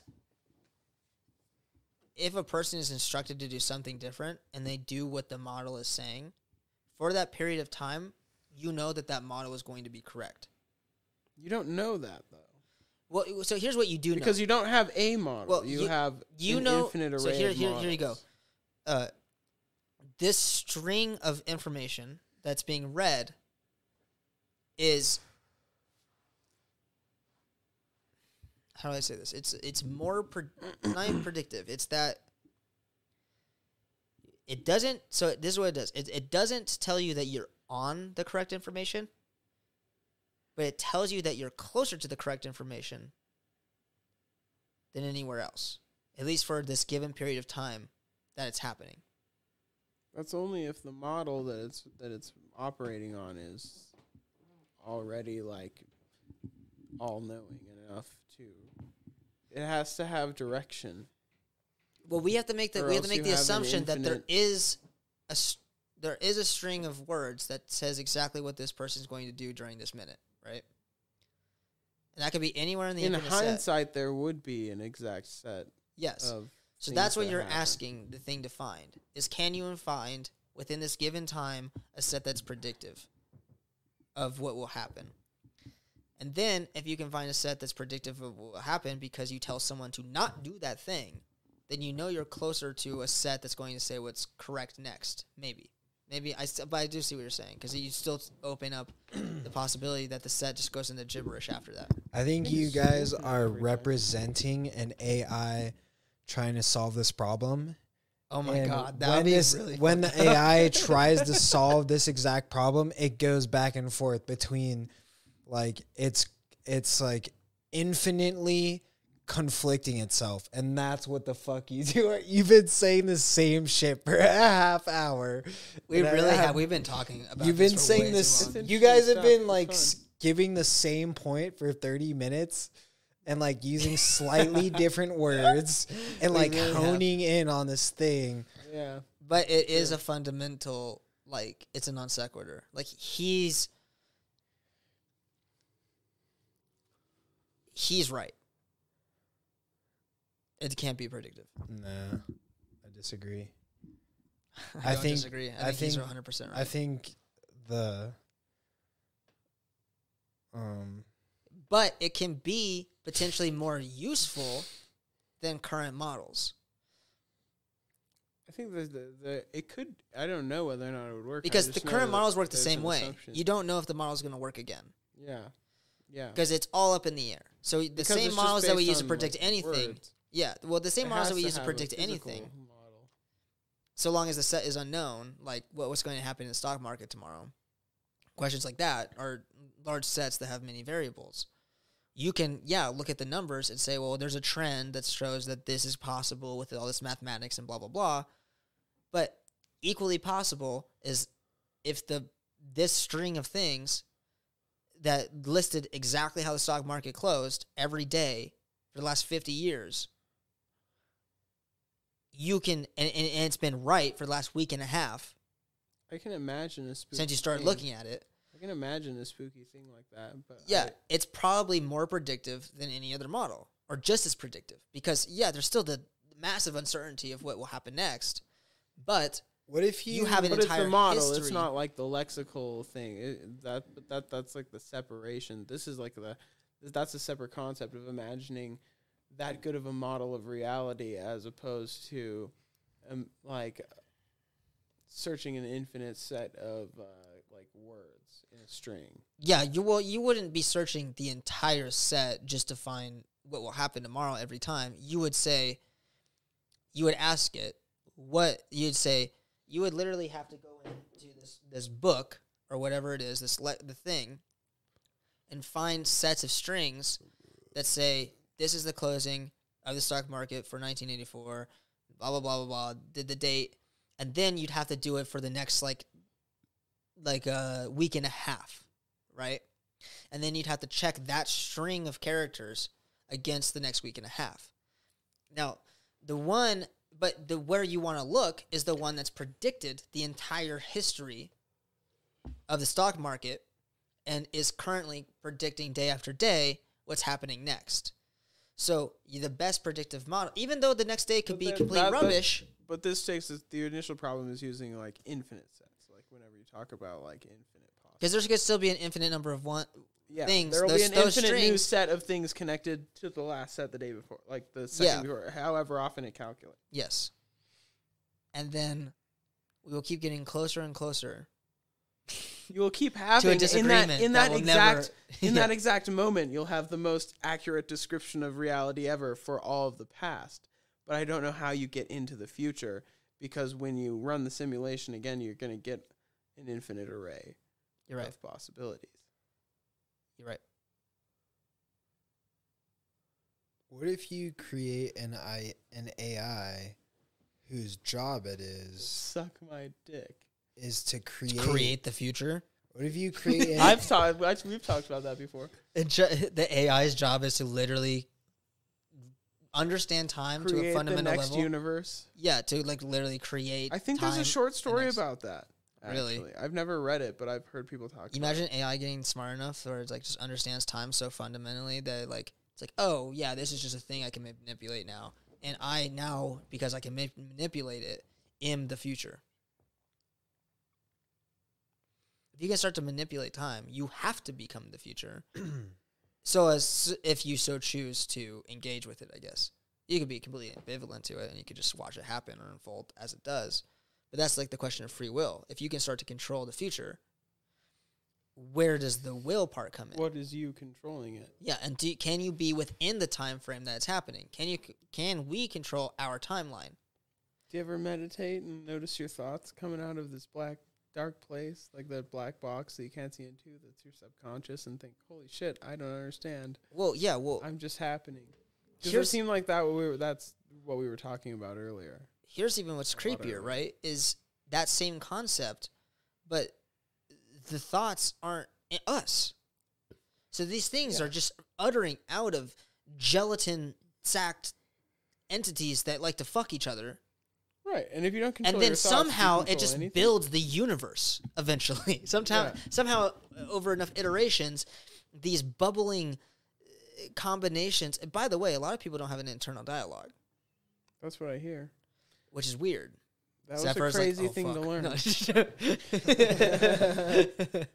dude, that would freak me out, dude. There was someone on like a Twitch stream. I don't think that his girlfriend, like they were reading about that, and he's like, "Did you know?" Like he's talking to his girlfriend. He's like reading it. It's like a lot of people don't experience an internal dialogue, and she's like, "What's that?" And he's like, "It's like where you."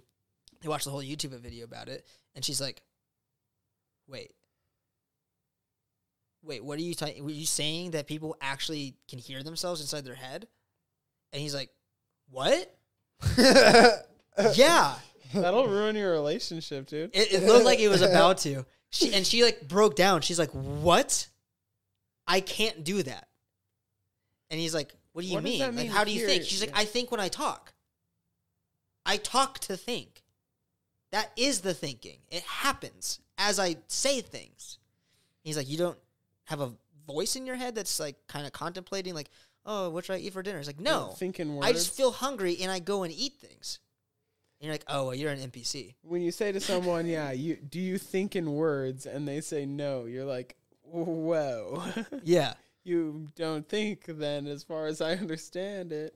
I think that's weird. I think more like I can think in words, but I think in like pictorial archetypes of things. And then I like diminish it down to words.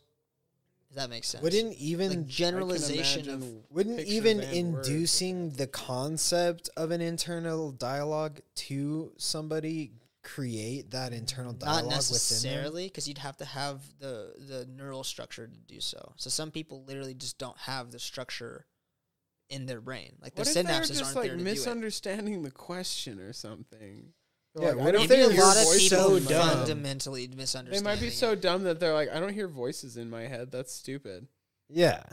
Yeah, but no, because like the way the video explains it is very concrete. You know what I mean? Like it's remember very this hard going to like. around. Yeah. Yeah, it's like it's like a scientific definition, and like they can like prove based on like probably like neuroimaging that you can't do it. Like it's like a physical ability. Like it's literally like just like you not being able to like roll your tongue. That's You know. scary, dude. Should we kill all those people? Probably.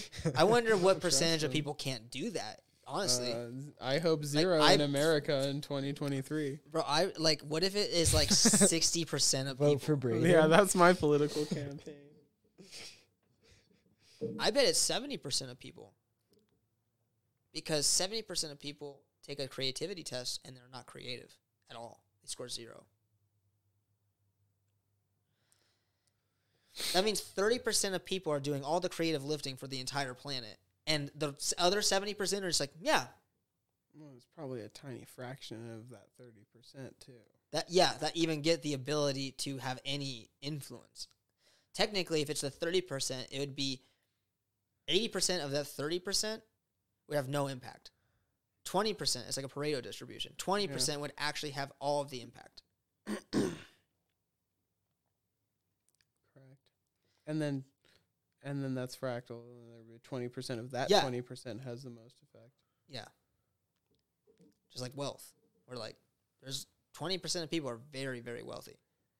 But 20% of that, like 20% are extremely wealthy. Like they are way wealthier than those people. And then it goes up until the distribution kind of flattens out. Like it flatlines. So you can't go up in wealth because there's not enough wealth. It kind of like flattens out at that point.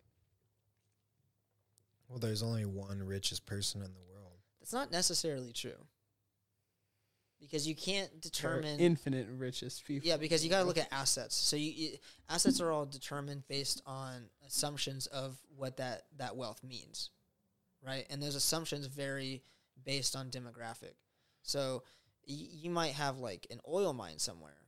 Like you can say the richest dollar amount someone has, like the U.S. dollar. You can say that this person has the most U.S. dollars that exist, right? And as far as that's calculable and to our understanding. But you can't say that they're the richest because someone could have assets that are that diminish the amount of dollars they have by magnitudes. Like if you own a country, that's a almost an immeasurably rich asset.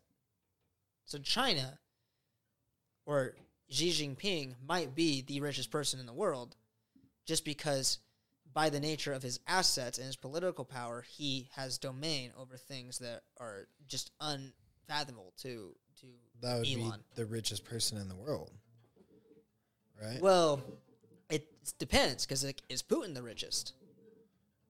I mean, whoever it is, there's a person who And has the then- most assets. Well, it's not what you got. The value of the asset is what changes based on who is evaluating it. You see what I'm saying? You could say that the numerical value of a U.S. dollar in this particular time point, this person is the richest person. But that fluctuates 100 million times a second based on, like, day trading. Like, there's people in the stock market that literally, on the fractions of pennies, are trading quantities that are unheard of, right? You know what I'm saying? Like, they're betting, like, oh, this is, like, a fraction of a penny more valuable than that thing. But if the richest person has so much more wealth than the rest of the 80% of that 20% that they're just like amplitudes Eclipsing. higher, Yeah. like that person is richer than anyone else by magnitudes beyond whatever the second richest person is. If you take the No, because that's what I'm saying. That's why it flattens out. So the second richest person and the first richest person might be Okay. the richest person. You know what I mean? And the scale doesn't say that there's a person. 20% just means there is an accumulation of wealth among a small group of people. 20%. So the Pareto distribution says 80% of the wealth in the world is divided against, 80% of the population of the planet. The other 80% of the wealth of the world is divided amongst the 20% of people on the planet, and the other 20% of the wealth of the world is divided amongst the 80%. That's what the Pareto distribution is saying. So, does that make sense? Yeah. 80% of the world's wealth goes to 20% of the people. 20% of the world's wealth goes to 80% of the people. So we have to divide 20% of the world's wealth amongst 80% of the population of the planet. And then basically the Pareto distribution doesn't say like, oh yeah, you get down to an individual. It just says there is 20 more percent. So if you want to scale up and you're talking about the 20% of the richest people, you're saying 20% of the wealth amongst the richest people is allocated to some subset of entities. And I guess you could technically get down to an individual level, but if assets are what's being measured by wealth at that point, then you're going to be constantly fluctuating between many different individuals who own a lot of things, because the asset value keeps changing infinitely. Otherwise, there would probably be a king of the planet. You know what I mean? Because then they would just own everything. They would own so much more of everything. Yeah, so that the Pareto distribution breaks down the higher you go up the chain of people who have the largest amount of the wealth. Makes sense. There's like... And flat lines. Once you get to the poorest of the poor, like you can't get more poor than being having poor. no money. Yeah, and that's a lot of people. Yeah. That have no money. Yeah. So you can't say like, oh, you're the poorest guy. It's like, that doesn't make sense. Because a lot of people have zero money. Yeah, so it just runs out. Like, and then when you get to the point where money isn't what your wealth is about, and it's assets, now you can't define how rich someone is.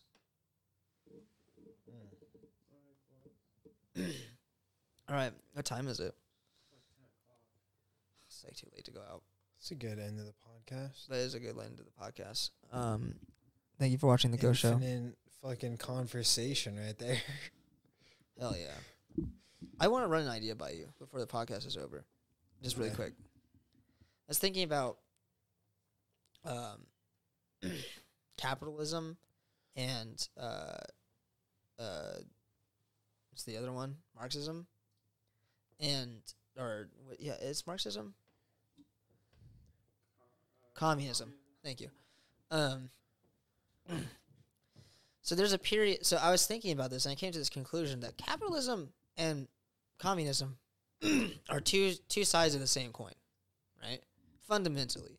So the people who believe in capitalism believe, like literally, I looked at the definition. It's a government, but technically it's not a government. It's an economy in which all of the business in that economy is ran by people who own industry, by a private individual, for profit. It literally says for profit in how capitalism works.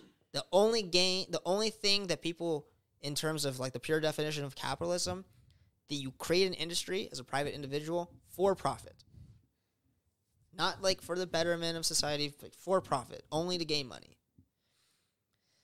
And then for communism, is basically, there's stages to communism, which makes it a little bit different, where communism doesn't exist unless you already have a system in place of it, because a revolution has to take place.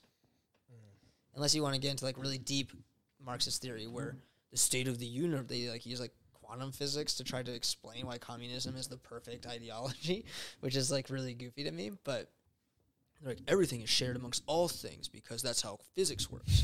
Like, then why did physics ever make it unequal?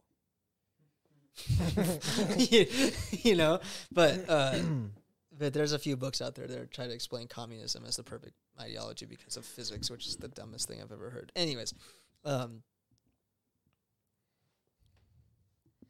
but communism, basically, you start with a revolution, and then you have the dictatorship of the proletariat. The proletariat is the person who is the worker, the working class, right?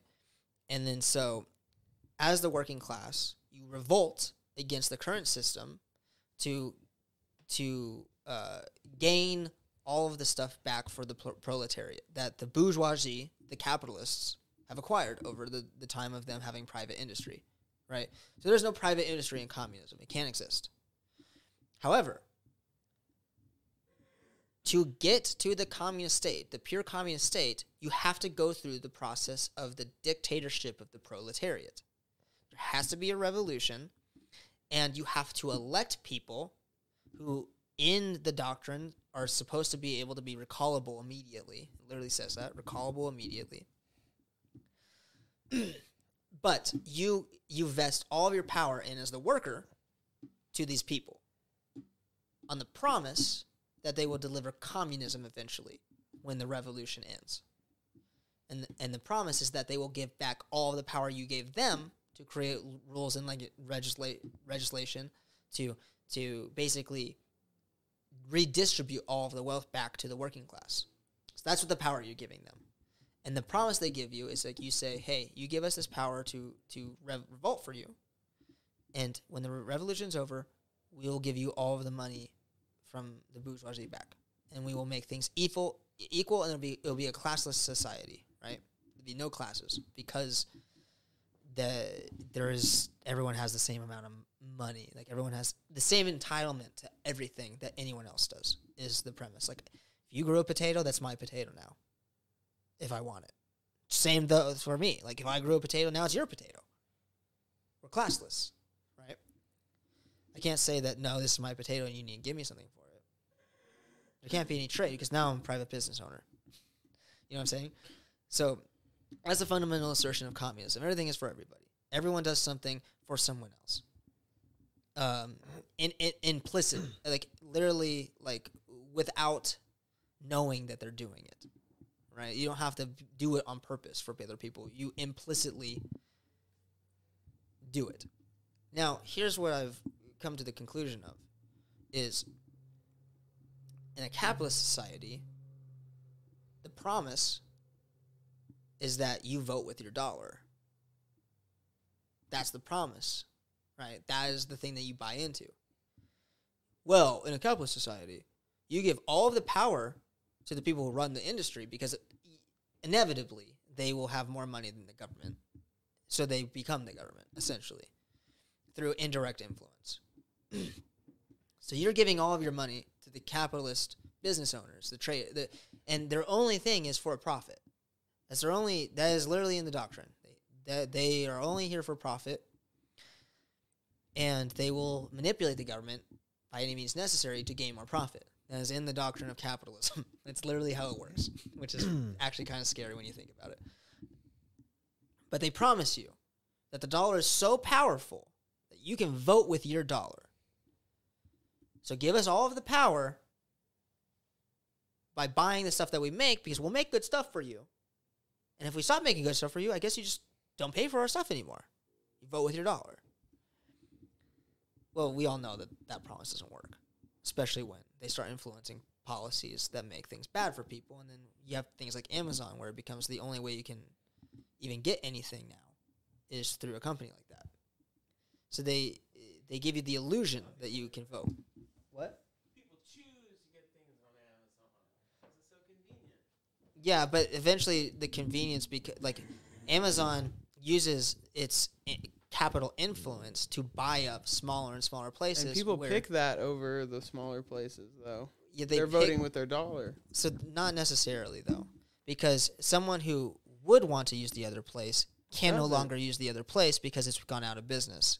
So your choice becomes limited. But that's those people are outnumbered by the people who wanted to use Amazon. It wasn't enough to keep that place afloat. Yeah, but there isn't enough context given in the terms of the vote, right? So, and then eventually they can pass laws because of their influence of the dollar. So you're indirectly supporting things that you can't know the context of how you're voting. So it's not a vote anymore. Now you're forced to give people your dollar because that's how you live, right? I can't vote on my electrical company. That's just who I get to pick, right, for electricity. But that's there's usually some sort of government, Are we planning on? They're private industries that are still given. want to go after this? I mean, I guess if there's like anything to do, it's like already 11. Yeah. I gotta giddy up. It's like 10:06. Oh, it's kind of still late though, right? Is it? I don't know. I usually don't usually stay go- out as late as. I don't think it's too late to go out if you're like, I don't know how late you guys usually stay out. We have to work. I just feel like anything at like after like 1 is really Down. boring and lame, and it's almost 1 in my mind. Yeah. If you go out at 10, you get there at like 10:30. You need to like leave by like why would we only go out for an hour? Okay. Let's. I'll wrap it up. But so here's my point: is in the what you call it system, the capitalist system, you vote with your dollar, but then the flip side of that coin, in the communist system, you vote with the promise, you vote with your power as a worker, but with the promise that the power will be given back. Same thing in capitalism. The promise is that the power is within your dollar to decide how things are done because we are the industry. The industry kind of creates everything that you need. And then the people that you elect in the dictatorship of the proletariat are the ones who own the media, who own everything. You give them that power as a worker with the promise that they will give it back to you. The same thing happens in capitalism, but you do it with your dollar instead of this revolutionary force. And so what ends up really happening in my mind is they are the same people. They are the people who are super capitalists are exactly the same as the people who are super communists, because the process by which the power is distributed is always on a promise that can never be fulfilled. Mm-hmm. Because the goal at which either thing is trying to achieve doesn't exist. It can't exist. Mm-hmm. I agree. Yeah, so I was just thinking about that. I thought it was fucked up. I was like, I think, yeah, like Braden was saying, the logic kind of breaks down once you get to the extreme. yeah. And the only way those systems work is at their extreme. They'll always lean towards their extreme, right? Yeah. When they start to be implemented.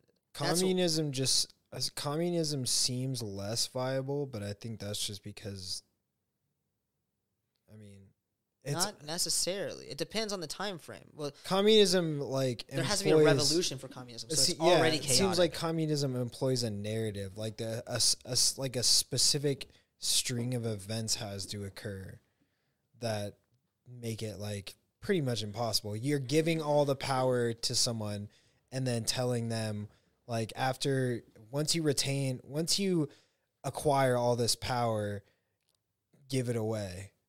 And do it in a way so that everybody gets the same amount of power. It just is illogical. Yeah. It's more literally illogical. It can't happen. That's not how people work. It's fucking crazy. Yeah. It's crazy. But they think that, like, once you overthrow the government with these principles, you just give all these people power over the internet, the media industry, public services. You just give that to those people because they're fighting for you. You don't think that you think they're gonna give it back? What does even give it back mean? How do they give it back? They just create a new set of rules. And the only way that they continue to exist or even do anything for you is by you. It turns into capitalism because you still have to give them your money. Because those things still have to, during the revolution, have to be bought or made. And people aren't going to do things for free. You know what I mean? Even in a communist revolution, things aren't going to happen on a trust-to-trust basis. You can't make a tank with trust. You know what I mean? Yeah, I agree. This is kind of like... it's so dumb. And then I was like, well, maybe the bedrock of like a dumb and gay. Exactly. I'm glad we can all agree communism is dumb and gay. We got a dip, dude. All right. All right. That's the end of the Go Show. Thank you for watching. Love you all. Have a great night. Love you, people, and other things. Yeah. Can I take a hit of that before you go? Yeah. Is there still weed in here? I haven't been smoking it. There's more weed right there that if you want.